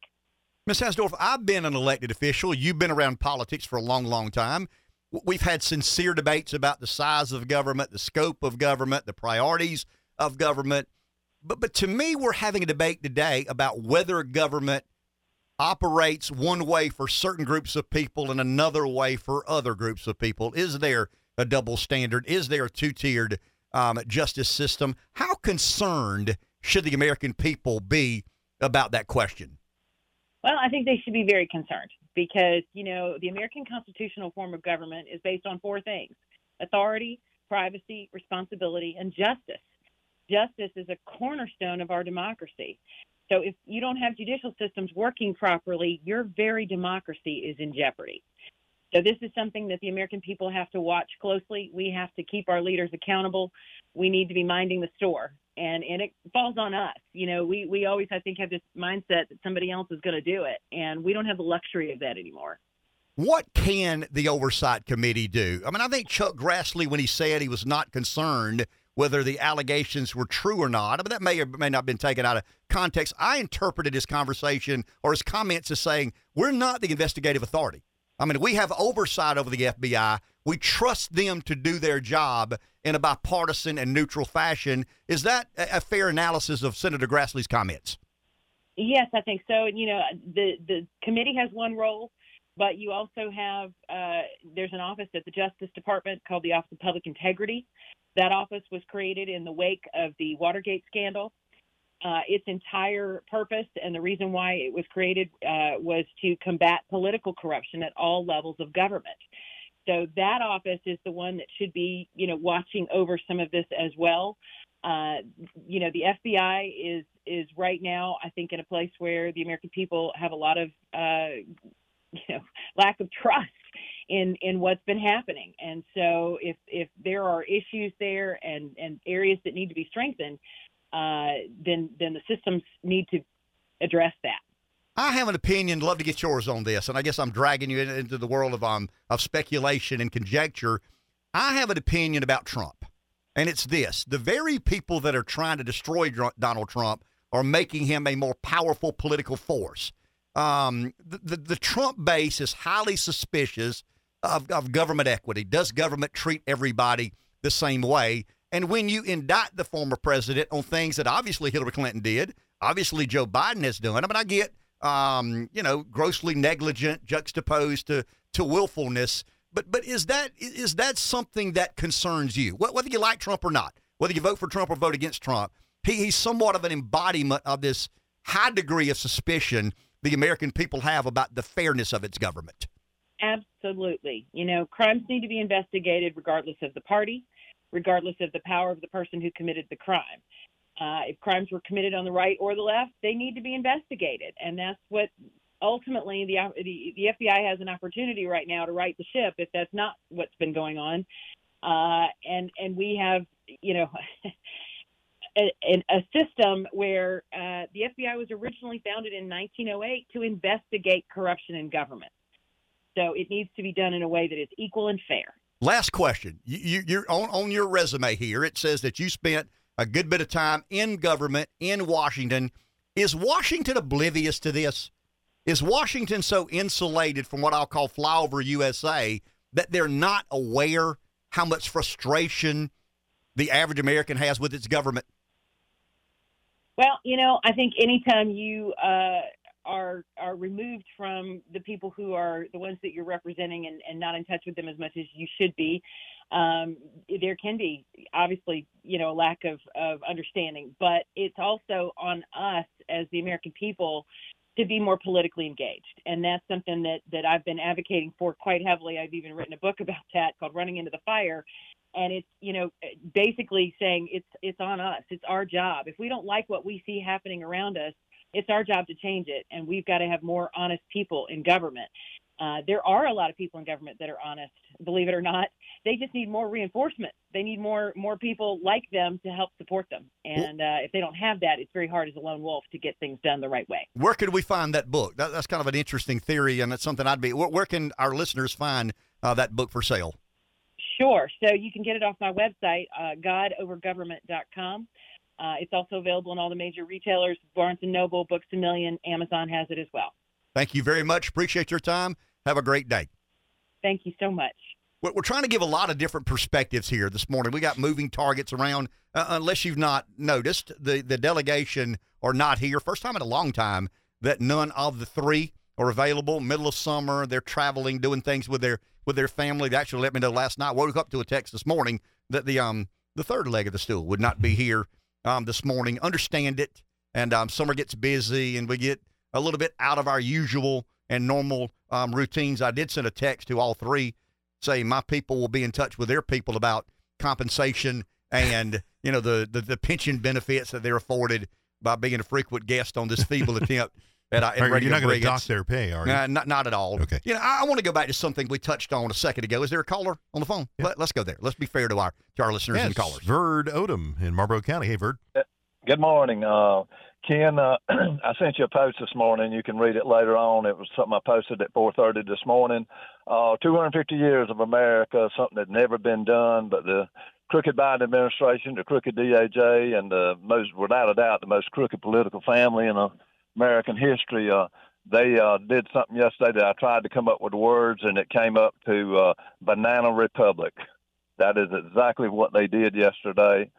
This thing has been going on now for 8 years. When Donald Trump came down the elevator, Maxine Waters was hollering, impeach Donald Trump, and he hadn't even got out on the campaign trail. But it's been an 8-year mission because of one thing. Donald Trump has got we the people on his side, and they cannot control that. So they have to take him out of the equation, and they haven't been too successful at it, and they won't be successful at it this time. I think Congresswoman Nancy Mace, I think she put it about as well as could be put last night on her interview. She said that Joe Biden and his crooked, well, she didn't say crooked, but said Joe Biden's administration yesterday handed the Republican nomination in 2024 to Donald Trump, and I think that's without a doubt probably true. I think he's going to get stronger. I would love to see the money that comes in the next 24 hours to the Trump campaign. I think it would probably be mind-boggling. But the average person, they understand this for what it is. Ken, I do differ with you. I know there's a lot of Seinfeld people, voters that watch Seinfeld out there. I've never watched the show.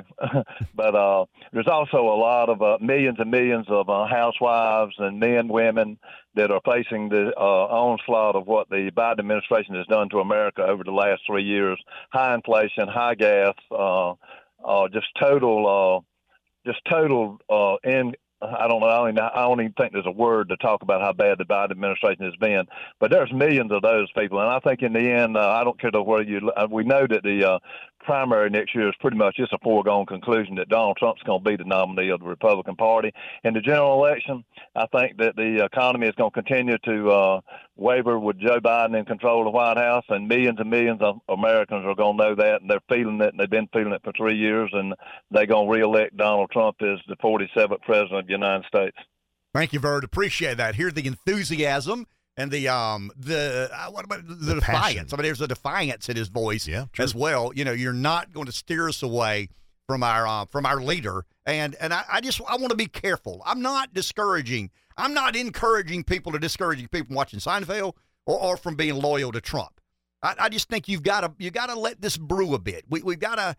I mean, I'm as bad as anybody about getting emotionally invested and reacting based on that emotional investment. When I woke up this morning, I wanted to go vote for Donald Trump. I mean, I just felt like, if I had his number, I'd text him and say, hey, man, this sucks, but hang in there. I mean, we've got your back. Trump is a human being that will let you down. I mean, that's just who he is. That's who I am. That's who you are. That's who we all are. There's a very there's a very just cause. And that's my belief in America first. And when I think about what motivates me, what inspires me to stay involved and committed to politics, it's the idea of America first. It's the concept of America first. I totally understand the relevancy of Donald Trump.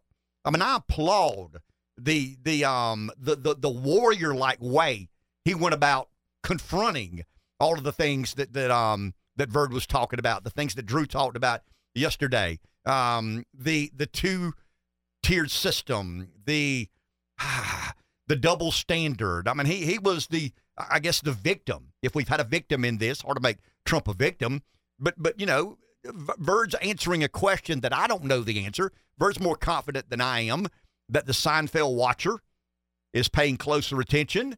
I don't think they are. I do believe Verd's right about this.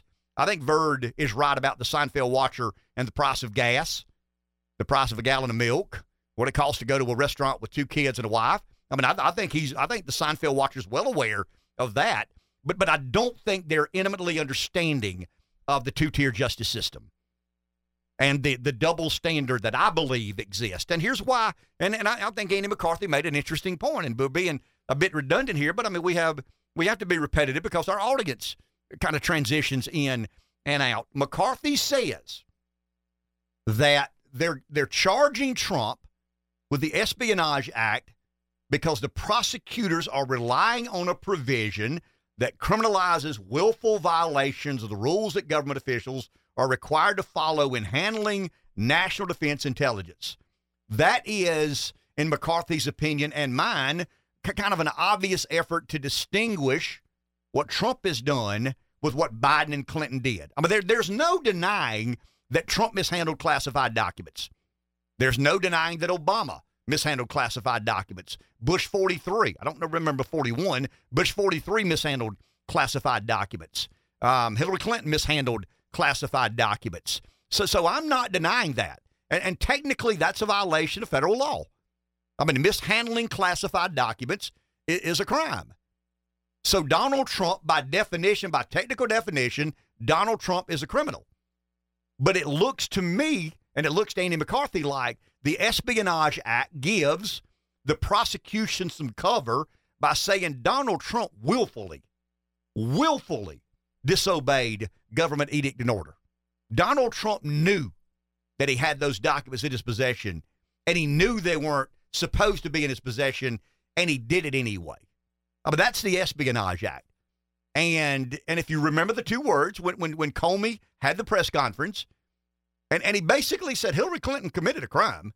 I mean, she had in her possession classified documents, but she was grossly negligent.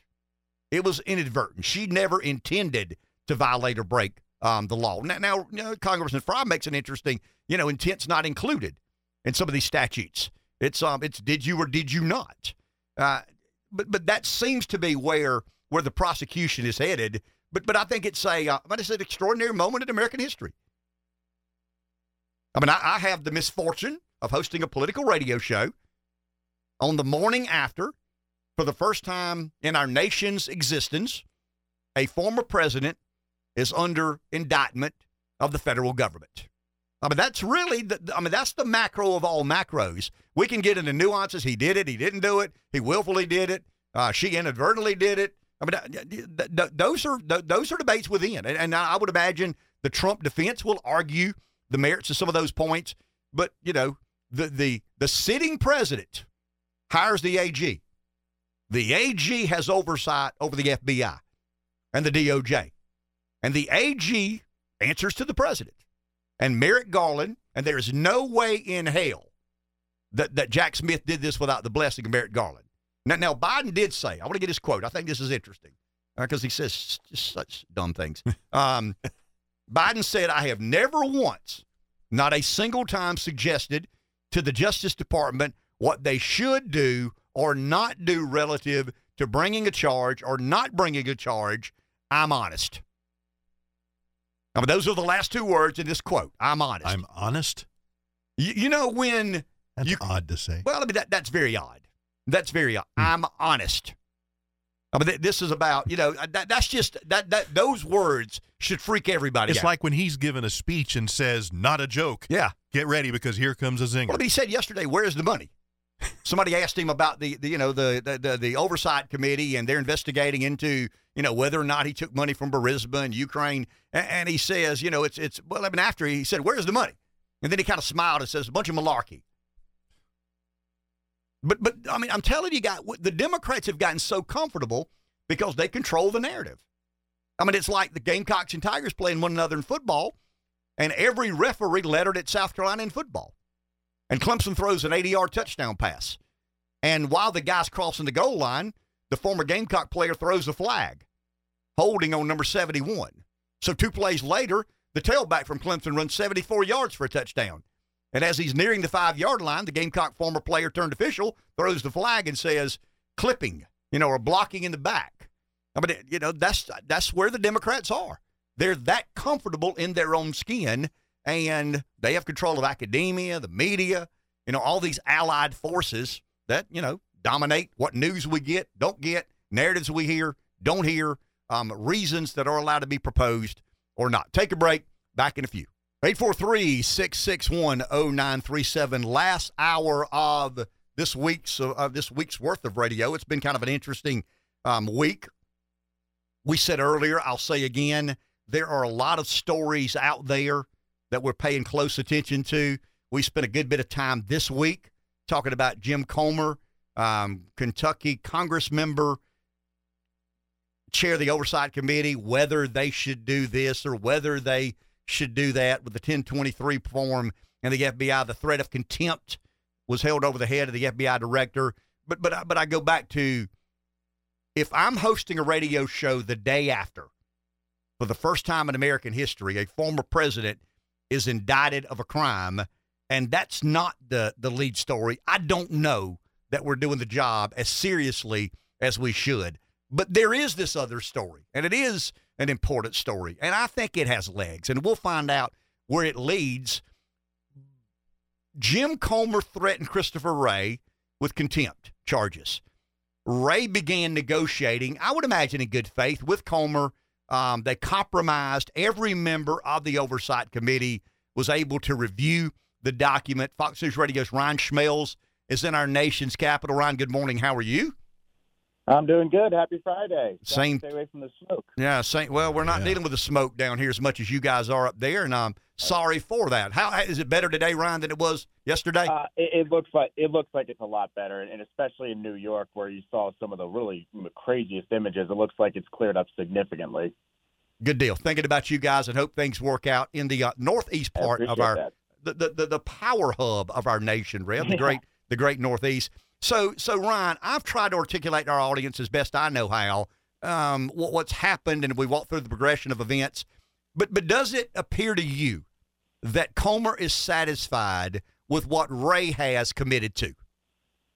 Well, he certainly has kind of been touting this as a victory based off of some of the statements he's made to different members of the press. And McCarthy, the Speaker of the House, it's very similar, where he's very happy with what Comer was able to obtain. So it looks like he's satisfied right now. And also, I think one thing that needs to be pointed out also is that there's 2 additional documents that Comer and Raskin are going to be able to look at down the road. So we should probably keep that in mind also. How much of this will be made public, Ryan? I mean, how much will we know?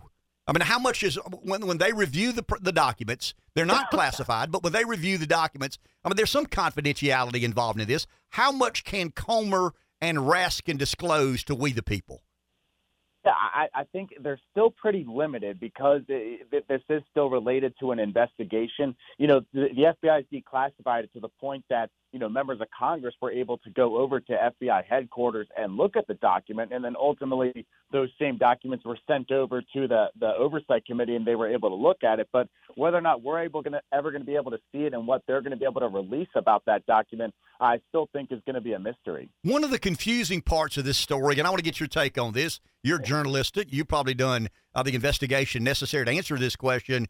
There's some confusion about whether or not this is an ongoing investigation. There's been some talk. CNN reported that Bill Barr said the investigation had concluded. He now says, no, that's not what I said. Congressman Raskin says the investigation, I mean, this issue was looked into. There was nothing there. They closed the investigation. What does your investigation show? Well, so what it looks like is that this was started towards the end of the Trump administration by Bill Barr, and you know, as part of an inquiry from President Trump, and ultimately it looks like, you know, the power of the Department of Justice and the presidency ultimately switched. So it looks like if Bill Barr, and in fact what he's been saying is the truth, that he never closed the investigation, it looks like the investigation may have stayed open, but it's currently just not being acted on by any of the parties, just based off what we know. But, you know, the FBI could still be looking into this. We don't know. It's just really a major mystery right now. Well explained. Ron, thank you for your time. Have a great weekend, sir. Hey, you too. Thank you. And that's kind of, you kind of coax a journalist into answering the question a certain way. We succeeded there. You may not have noticed that, but we succeeded there. Ryan basically implied, I mean, he's a journalist. He's not an opinion monster. But Ryan basically implied that it was an active investigation. Trump doesn't get reelected. There's a new attorney general. There's a new directive. And the investigation was not as much of a priority. But that's always been my suspicion, not my interpretation, because I don't have an interpretation. The only thing I can act on in regards to that is a suspicion. I've always believed that Barr was investigating whether or not that there's something to see here. Biden gets sworn in as president. Barr is no longer the AG. Merrick Garland steps in. Merrick Garland is not as enthusiastic. Imagine that. I mean, you know, Merrick Garland, the AG appointed by Joe Biden, is not very enthusiastic about demanding or commanding the FBI to investigate his boss as aggressively as maybe Bill Barr would or would not have. Now, there's no confusion here. The reports that Barr suspended or closed the investigation is fabricated. It's just not true. This goes back to trusting CNN. I mean, this really, I mean, when you think about it, and I looked at Twitter last night and this morning, it amazes me how many never-Trumpers still quote CNN. And they do it as if it's a mic drop moment. I mean, it's Adam Kinzinger, it's Joe Walsh, it's somebody, and I'm not. They believe it. Oh, they believe it. Well, I mean, they have a blind loyalty to that narrative. I mean, they just, you know, they accept that hook, line, and sinker, and anybody that says things that incriminate Donald Trump, they buy. I mean, they buy into. But you look foolish. I mean, when you regurgitate some of the things CNN has said, you look foolish. I'm sorry. I mean, it's a bit juvenile to put as much stock in what CNN says as some smart people do. It's a little bit, it's kind of an interesting human study. How can smart people believe dumb things? Well, I mean, history's full of that. I mean, I'm guilty of that. I'm not a smart person, but I've fallen for dumb things You go to the carnival. You go to, you know where I'm headed. I mean, I got a buddy of mine. I'll never call his name. I got a buddy of mine who likes going to strip clubs. And he believes that this girl's paying him more attention than she will anybody ever. I mean, he believes he's the chosen one. You know what I mean? I'm like, dude, there's somebody else last night and somebody else tomorrow night. She's after your money, not your heart. She's after your money. And he refused, but he's a smart guy. I mean, he's an educated man. He's done well in business, but he has this whatever about him that he can't get past. And I do believe that if you've conditioned yourself to hate Donald Trump, and I do believe this, Rep, I think there's some personal gratification in hating Trump. I think proper society has conditioned a certain percentage of Americans that hating Trump is virtuous. It's honorable. I think you're right. It's the right thing to do. It's ethical and moral and honorable and virtuous if you hate Trump. So if CNN feeds you this narrative, you want to believe it so desperately. It's a little like the Gamecocks and Tigers in football up until this past year. I mean, as a Gamecock fan, I know Clemson's better, but I felt the Gamecocks had a fighting chance. I mean, I knew some things had to happen, and they did. And the Gamecocks upset Clemson in Death Valley. But the 3 or 4 years prior to that, you go to the game. Now the only way you convince yourself that this could be an upset is, libations. I mean, the distortion of the mind. You're saying there's a chance. Well, I mean, sure, and you convince yourself that you know there's no chance, but you convince yourself because of your blind loyalty to something you convinced is something you just believe in. I mean, there's an irrationality associated with that. Let's take a break. We hope to contact or hope to connect with Robert Cahaly. Anyway, let's take a break. News on the other side. Or I'll have some news about whether Cahaly can do this or not. Back in a few. Or it could get even worse. No. There's always that option. 843. Well, yeah, don't ever think it can't get any worse, because rest assured it can. Let's go to the phone. Yeah, we could make that happen. Here's Joe in Hartsville. Good morning. Yeah, good morning. This is all done to do exactly what it's doing, create doubt in Trump. I mean, we've always said, well, he's guilty or whatever. He's been indicted. Well, indictment is a relative term because it's all one-sided. The defense wasn't there to put anything up, so they're doing this to cast doubt and to take everything away. They've already determined that Clinton's sock drawer was okay for him to keep classified stuff in.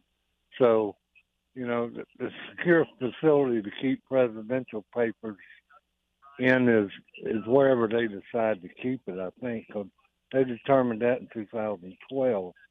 But this is all, even if he's convicted, the Supreme Court will overturn it, just like they've done everything else. I noticed finally one of the reps y'all have on, I think it was Jay the other week, about 2-3 weeks ago. Every time he referred to Democrats, he used the word communist. And we need to start doing that, because if you watch Hakeem Jeffries at the House, the minority leader, every time he talks about Republicans, it's MAGA Republican extremist, MAGA Republican extremist, white supremacist, so we need, if we're going to fight fire with fire, we need to get into this. And it's an old adage of you hit your finger with a hammer, you get pain. And that's what people don't understand. When Biden says, where's the money? Well, when you get a 1023 that says this happened in this date, and then you follow the bank accounts and you see $5 to $10 million go into these different bank accounts and then go back out to all the Biden, there's the finger hurting compared to the hammer hitting. So it's real simple. Just follow the money. And Biden's taunting them now, saying, well, where's the money?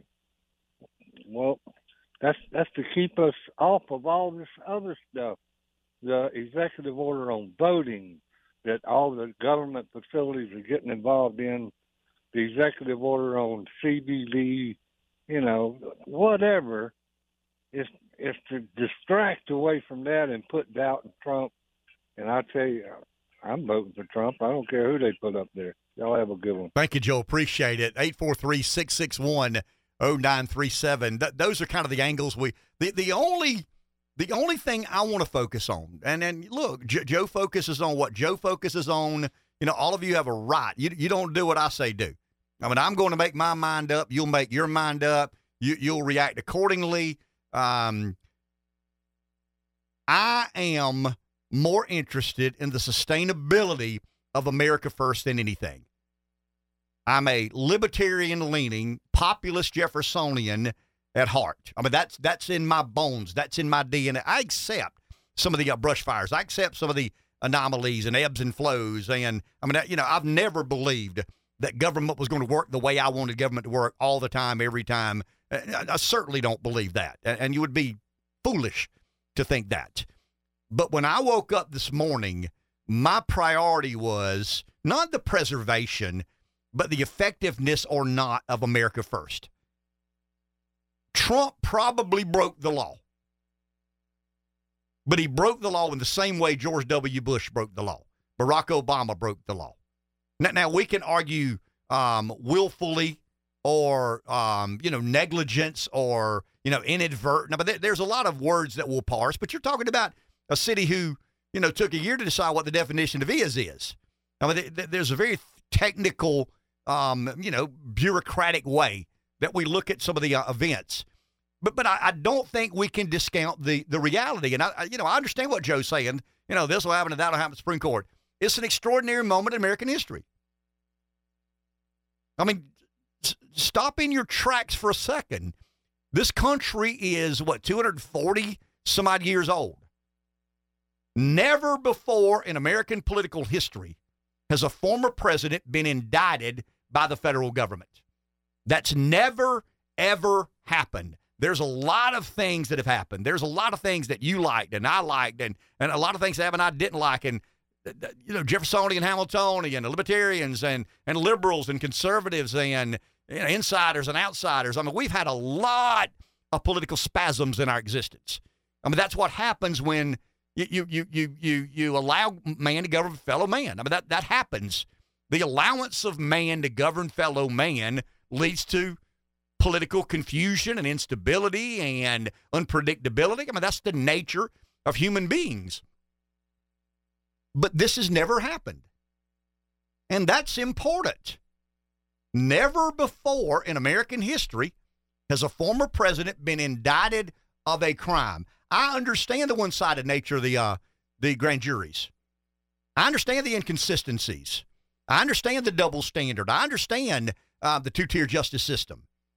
But I don't think you can diminish the extraordinary moment of today. It's something that has never happened in our nation's history. And we can't say that any longer.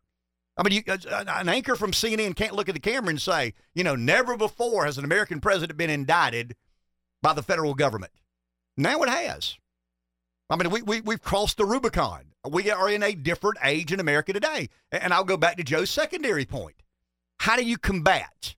I mean, I'm not for being rude and disrespectful and insulting. I mean, I'd rather us have a civil and debate, a civil debate with decorum. You believe this, I believe that, but in a civil way, let's disagree, and maybe we compromise, maybe we don't. But for the last 15 years, Obama gets elected in 2008, for the last 15 years, I've been called a racist and a white supremacist, not because anybody knows who I am and what I'm about. I affiliate with a certain political ideology. I'm a conservative.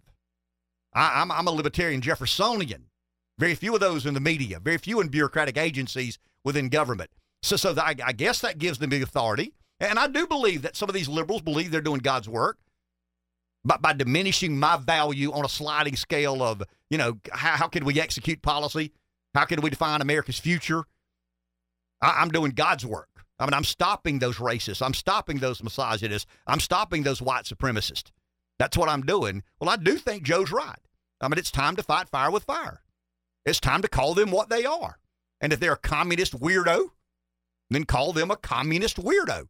Once again, I would rather civility reign supreme. I would rather decorum carry the day. But it's not. I mean, we are in a different political moment. And I love these people who say, well, I mean, look at all the nastiness Trump brought to the political realm. No. Trump brought a resistance to the nastiness. Trump brought about an empowerment to resist those who have historically called you a racist or a misogynist or a transphobic, closed-minded, knuckle-dragging NASCAR fan. Since 2008, that's what you have become.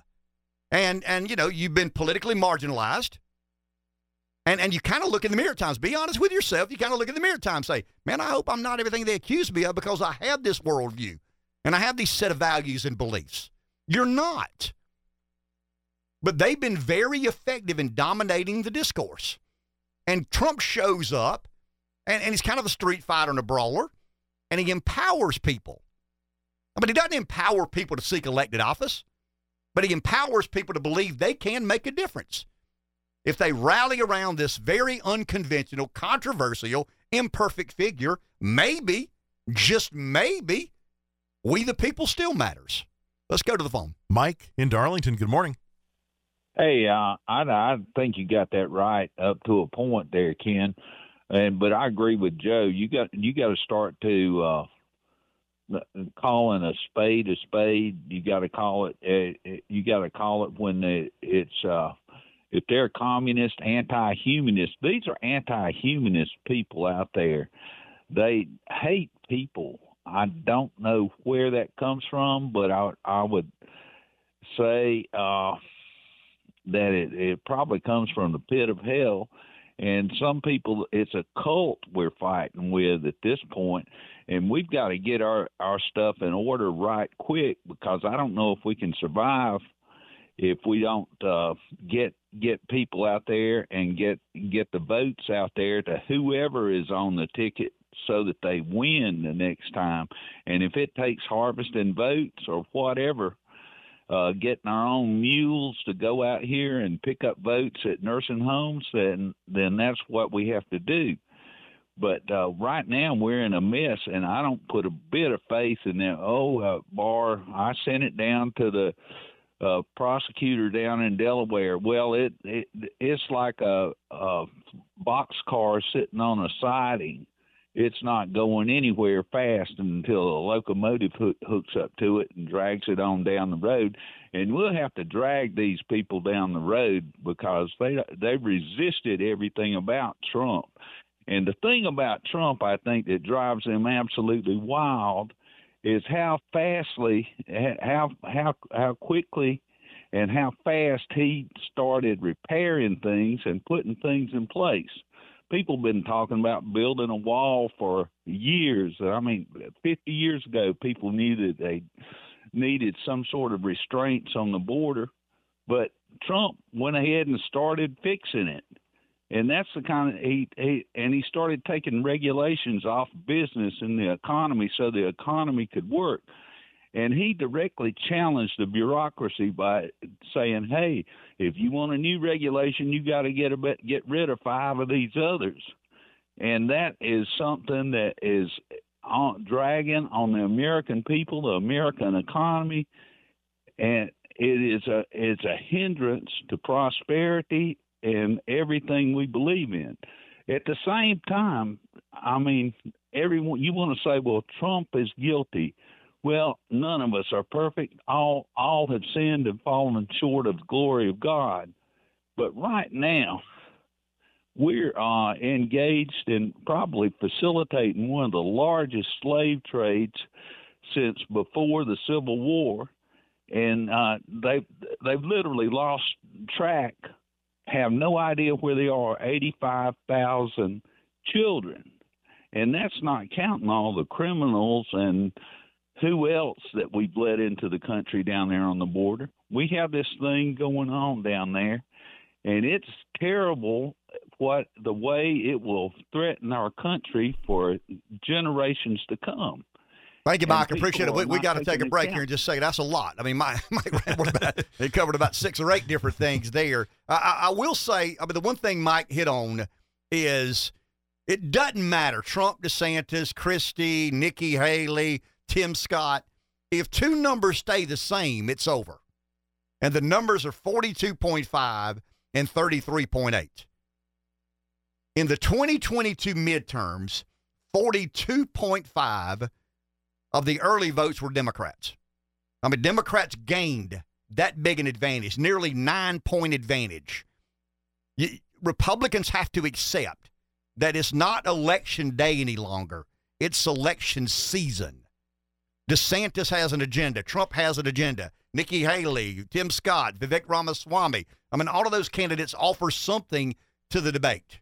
None of those candidates win if Republicans don't address ballot harvesting, if they don't address the practicality that voting day is now voting season. It's kind of an opening day and a closing day of voting season. I don't like it. I don't think it's good for democracy. I don't think it's good for the country, but it can't stay that different. It You can't better figure out how to do it. You can't have 42.5 Democrat, 33.8 Republican, and expect anybody to win with an R beside their name at the federal level. Take a break. Back in a few. 843-661-0937 is our number. We think we have with us from Miami, Fox News Radio's Eben Brown. Eben, good morning. How are you? Good morning. There are a lot of stories that we try to cover this week. This is the biggest story, I think, because it's unprecedented. It's an extraordinary event in American history. For the first time in our history, a former president has been indicted by the federal government. What is the? I've given the opinion monster accounting. What is the journalistic narrative here, Eben? Well, I don't know about narrative, but what I can tell you is that there is an indictment. We don't know the details or the specifics of it because it is sealed. We will perhaps, hopefully, read it when it becomes unsealed, and that should be on Tuesday, perhaps by the afternoon, when the former President Donald Trump is due in the U.S. District Court in Miami to be arraigned. And we suspect that he would be released. We suspect he would not be held. That would bring this to a whole other level.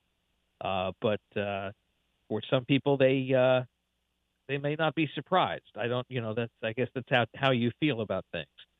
But regardless, what we do know is that the allegations may involve something to do with the Espionage Act and may also involve something along the lines of obstruction, which, or more specifically, or less specifically, rather, process crimes, crimes that you commit in the process of committing other crimes. In which case, you need to sort of prove the underlying crime in order to prove the process crime. If I've hopefully not lost you here, but you can't. For instance, if you're alleging an obstruction of an investigation, you kind of have to allege that there was an underlying crime going on. Otherwise, what are you obstructing? But in terms of where we go from here, we don't know. We're in uncharted waters. Certainly, I think a legal procedure will play out. But the question I have, and I think a lot of people have, is what comes next? What happens to the next guy? Is this a new standard? Do we apply this standard going backwards to people like President Biden and Vice President Pence and others who have retained documents that maybe they shouldn't have, or no matter what the reason?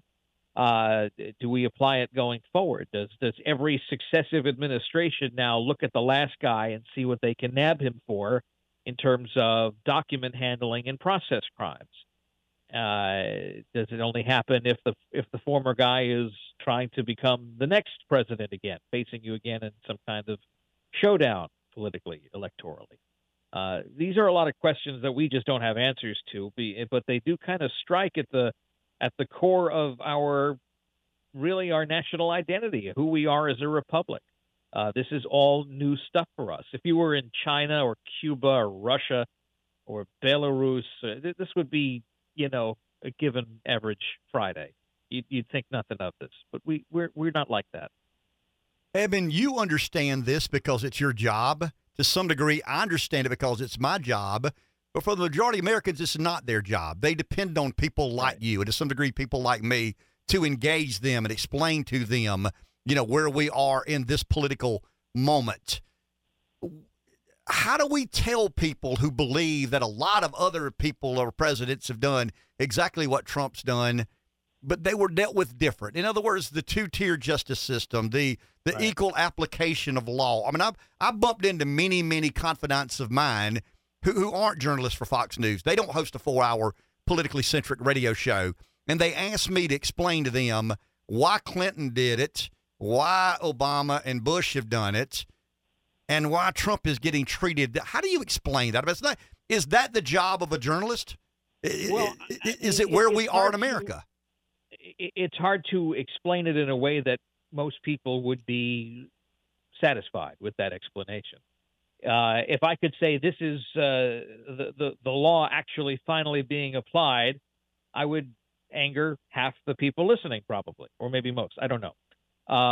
If I were to say that this is wholly unfair and that Trump was being singled out and targeted and, dare I say, persecuted, there would be plenty of people who would say, well, he deserves it anyway because he's Trump. We have gotten to a point, I think, in this country where we have siloed ourselves, where we really don't listen to anyone else. And I'm not picking on one side or the other here. But I think that if you just hate Donald Trump, you're very happy about what happened, and you are sitting there hoping to get tickets to the show to see him locked up. If you absolutely love Donald Trump, it doesn't matter what he may or may not have done because you think he can do no wrong. And I think both sides don't necessarily leave room to deal with certain realities that maybe there was something untoward, but maybe it's just not that bad that it ought to be treated this way. For things regarding classified or formerly classified documents, we have the Presidential Records Act, which isn't supposed to wind someone up in a federal courtroom. Quite the opposite, actually. So what else happened? What else are they alleging happened that raises to the level of getting an indictment from a grand jury and having a former president be brought into a courtroom to have those charges read to him and then given options legally how to proceed, read him his rights. That's this is, again, it's uncharted waters. Very well explained. And I want to give you a compliment. In one of the most unreasonable moments, your voice of reason. And I mean that in the most complimentary way imaginable. Thank you. I appreciate you saying that. It's,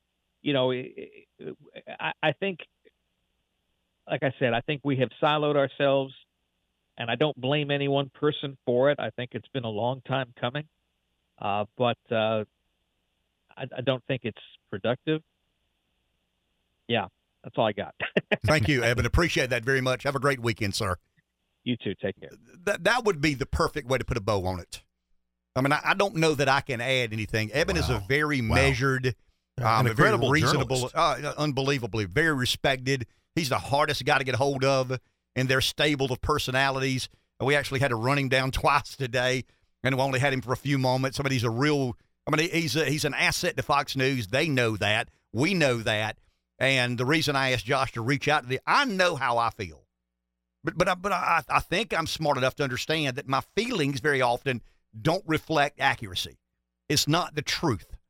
And I want to hear others who have a job, a job to be objective and to report on how they feel. And it's almost like Eben couldn't stop himself from allowing his feelings. It was almost like, let me be a caller to a call-in radio show and just in the most therapeutic way imaginable, get things off my chest. Let me decompress a bit. Let me get some things. Guys, this is you ready? And I don't want to be flippant here, but I'm from the country. This is a big-ass deal. I mean, this is a big moment in American political history. I mean, the Never-Trumpers have got what they want. I mean, since he went down the escalator, it was impeach and indict. Impeach and indict. Impeach and indict. Well, shame on you. Shame on you to make that your priority. Impeach and indict. Is Donald Trump the savior of the world? Of course not. Is Donald Trump the greatest president that ever lived? He thinks he is. I don't. I think he's a pretty good one. But Donald Trump embodied something that I think is at the center of America, and that is that all people are to be treated equally. When a president blows it or goofs up, they're to be dealt with. When a Congress member votes, when the construction worker from Pamplico blows it, he's to be dealt with. And I think what Donald Trump has accomplished, whether he intended to or not, is shine the brightest light that has ever been shined on these cartel careerists who believe it's their right to have authority over our federal government. And they decide who gets prosecuted and who doesn't. They decide who gets indicted and who doesn't. They decide who gets punished to the fullest extent of the law and who doesn't. And if that's what you want, then you and I just want something fundamentally different, because that's not the America I want to live in. Maybe it is the America you want to live in. Maybe revenge and resentment is something that motivates you in the most profound. It's not me. I don't know how to be that miserable. I don't know how to hate someone that irrationally, but because to me it becomes consuming. I don't care much for Obama, and I think Obama ushered in. We all debate when it began. I believe a lot of the suspicion and distrust Americans have of government in my generation began in Vietnam and Watergate. I believe that if they're willing to send kids off to a jungle to die in a dishonest narrative, they're willing to do about anything. And then you find out Nixon, your president's not a crook, but he was a crook. He was a crook. And I think it's degraded from there. And I think those who try and blame Trump for the political siloing, as has been said, and the not willing to have a debate with one another. You've got your values and views. You dig in. I've got my values and views, and I'll dig in. That's part of Americana. It really and truly is. I've got a set of values that I'm not forsaking. I'll hear you out. And the pragmatist in me says we may find some common ground here.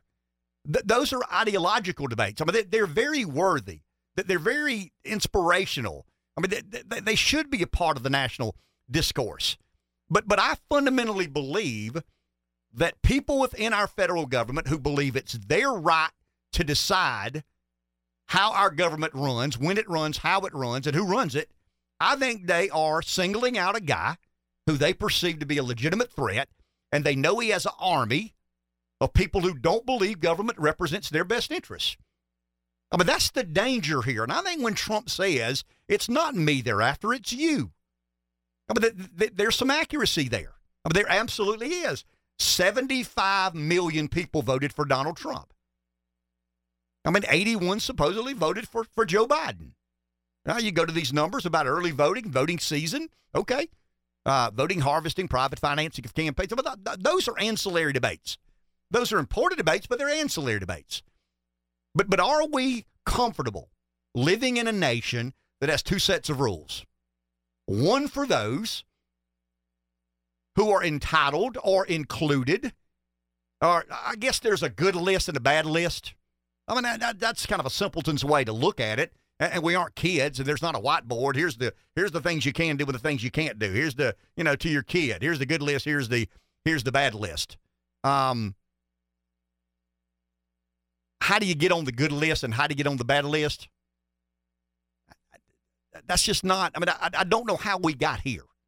And I don't know how anybody listening to me this morning, love Trump, hate Trump, vote for Trump, vote against Trump, you're certainly entitled to, and you have a right to every one of those opinions, and you have a right to act upon those impulses and opinions. But how can you be proud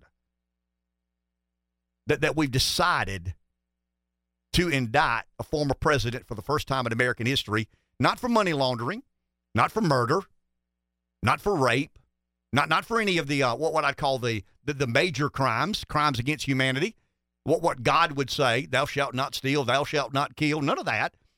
It's basically, government nuance. The breach of Presidential Records Keeping Act. The Espionage Act. These are man-made laws. We're to abide laws, and I accept that in principle. But everybody should be treated the same. And at least half of the country don't believe that's the case.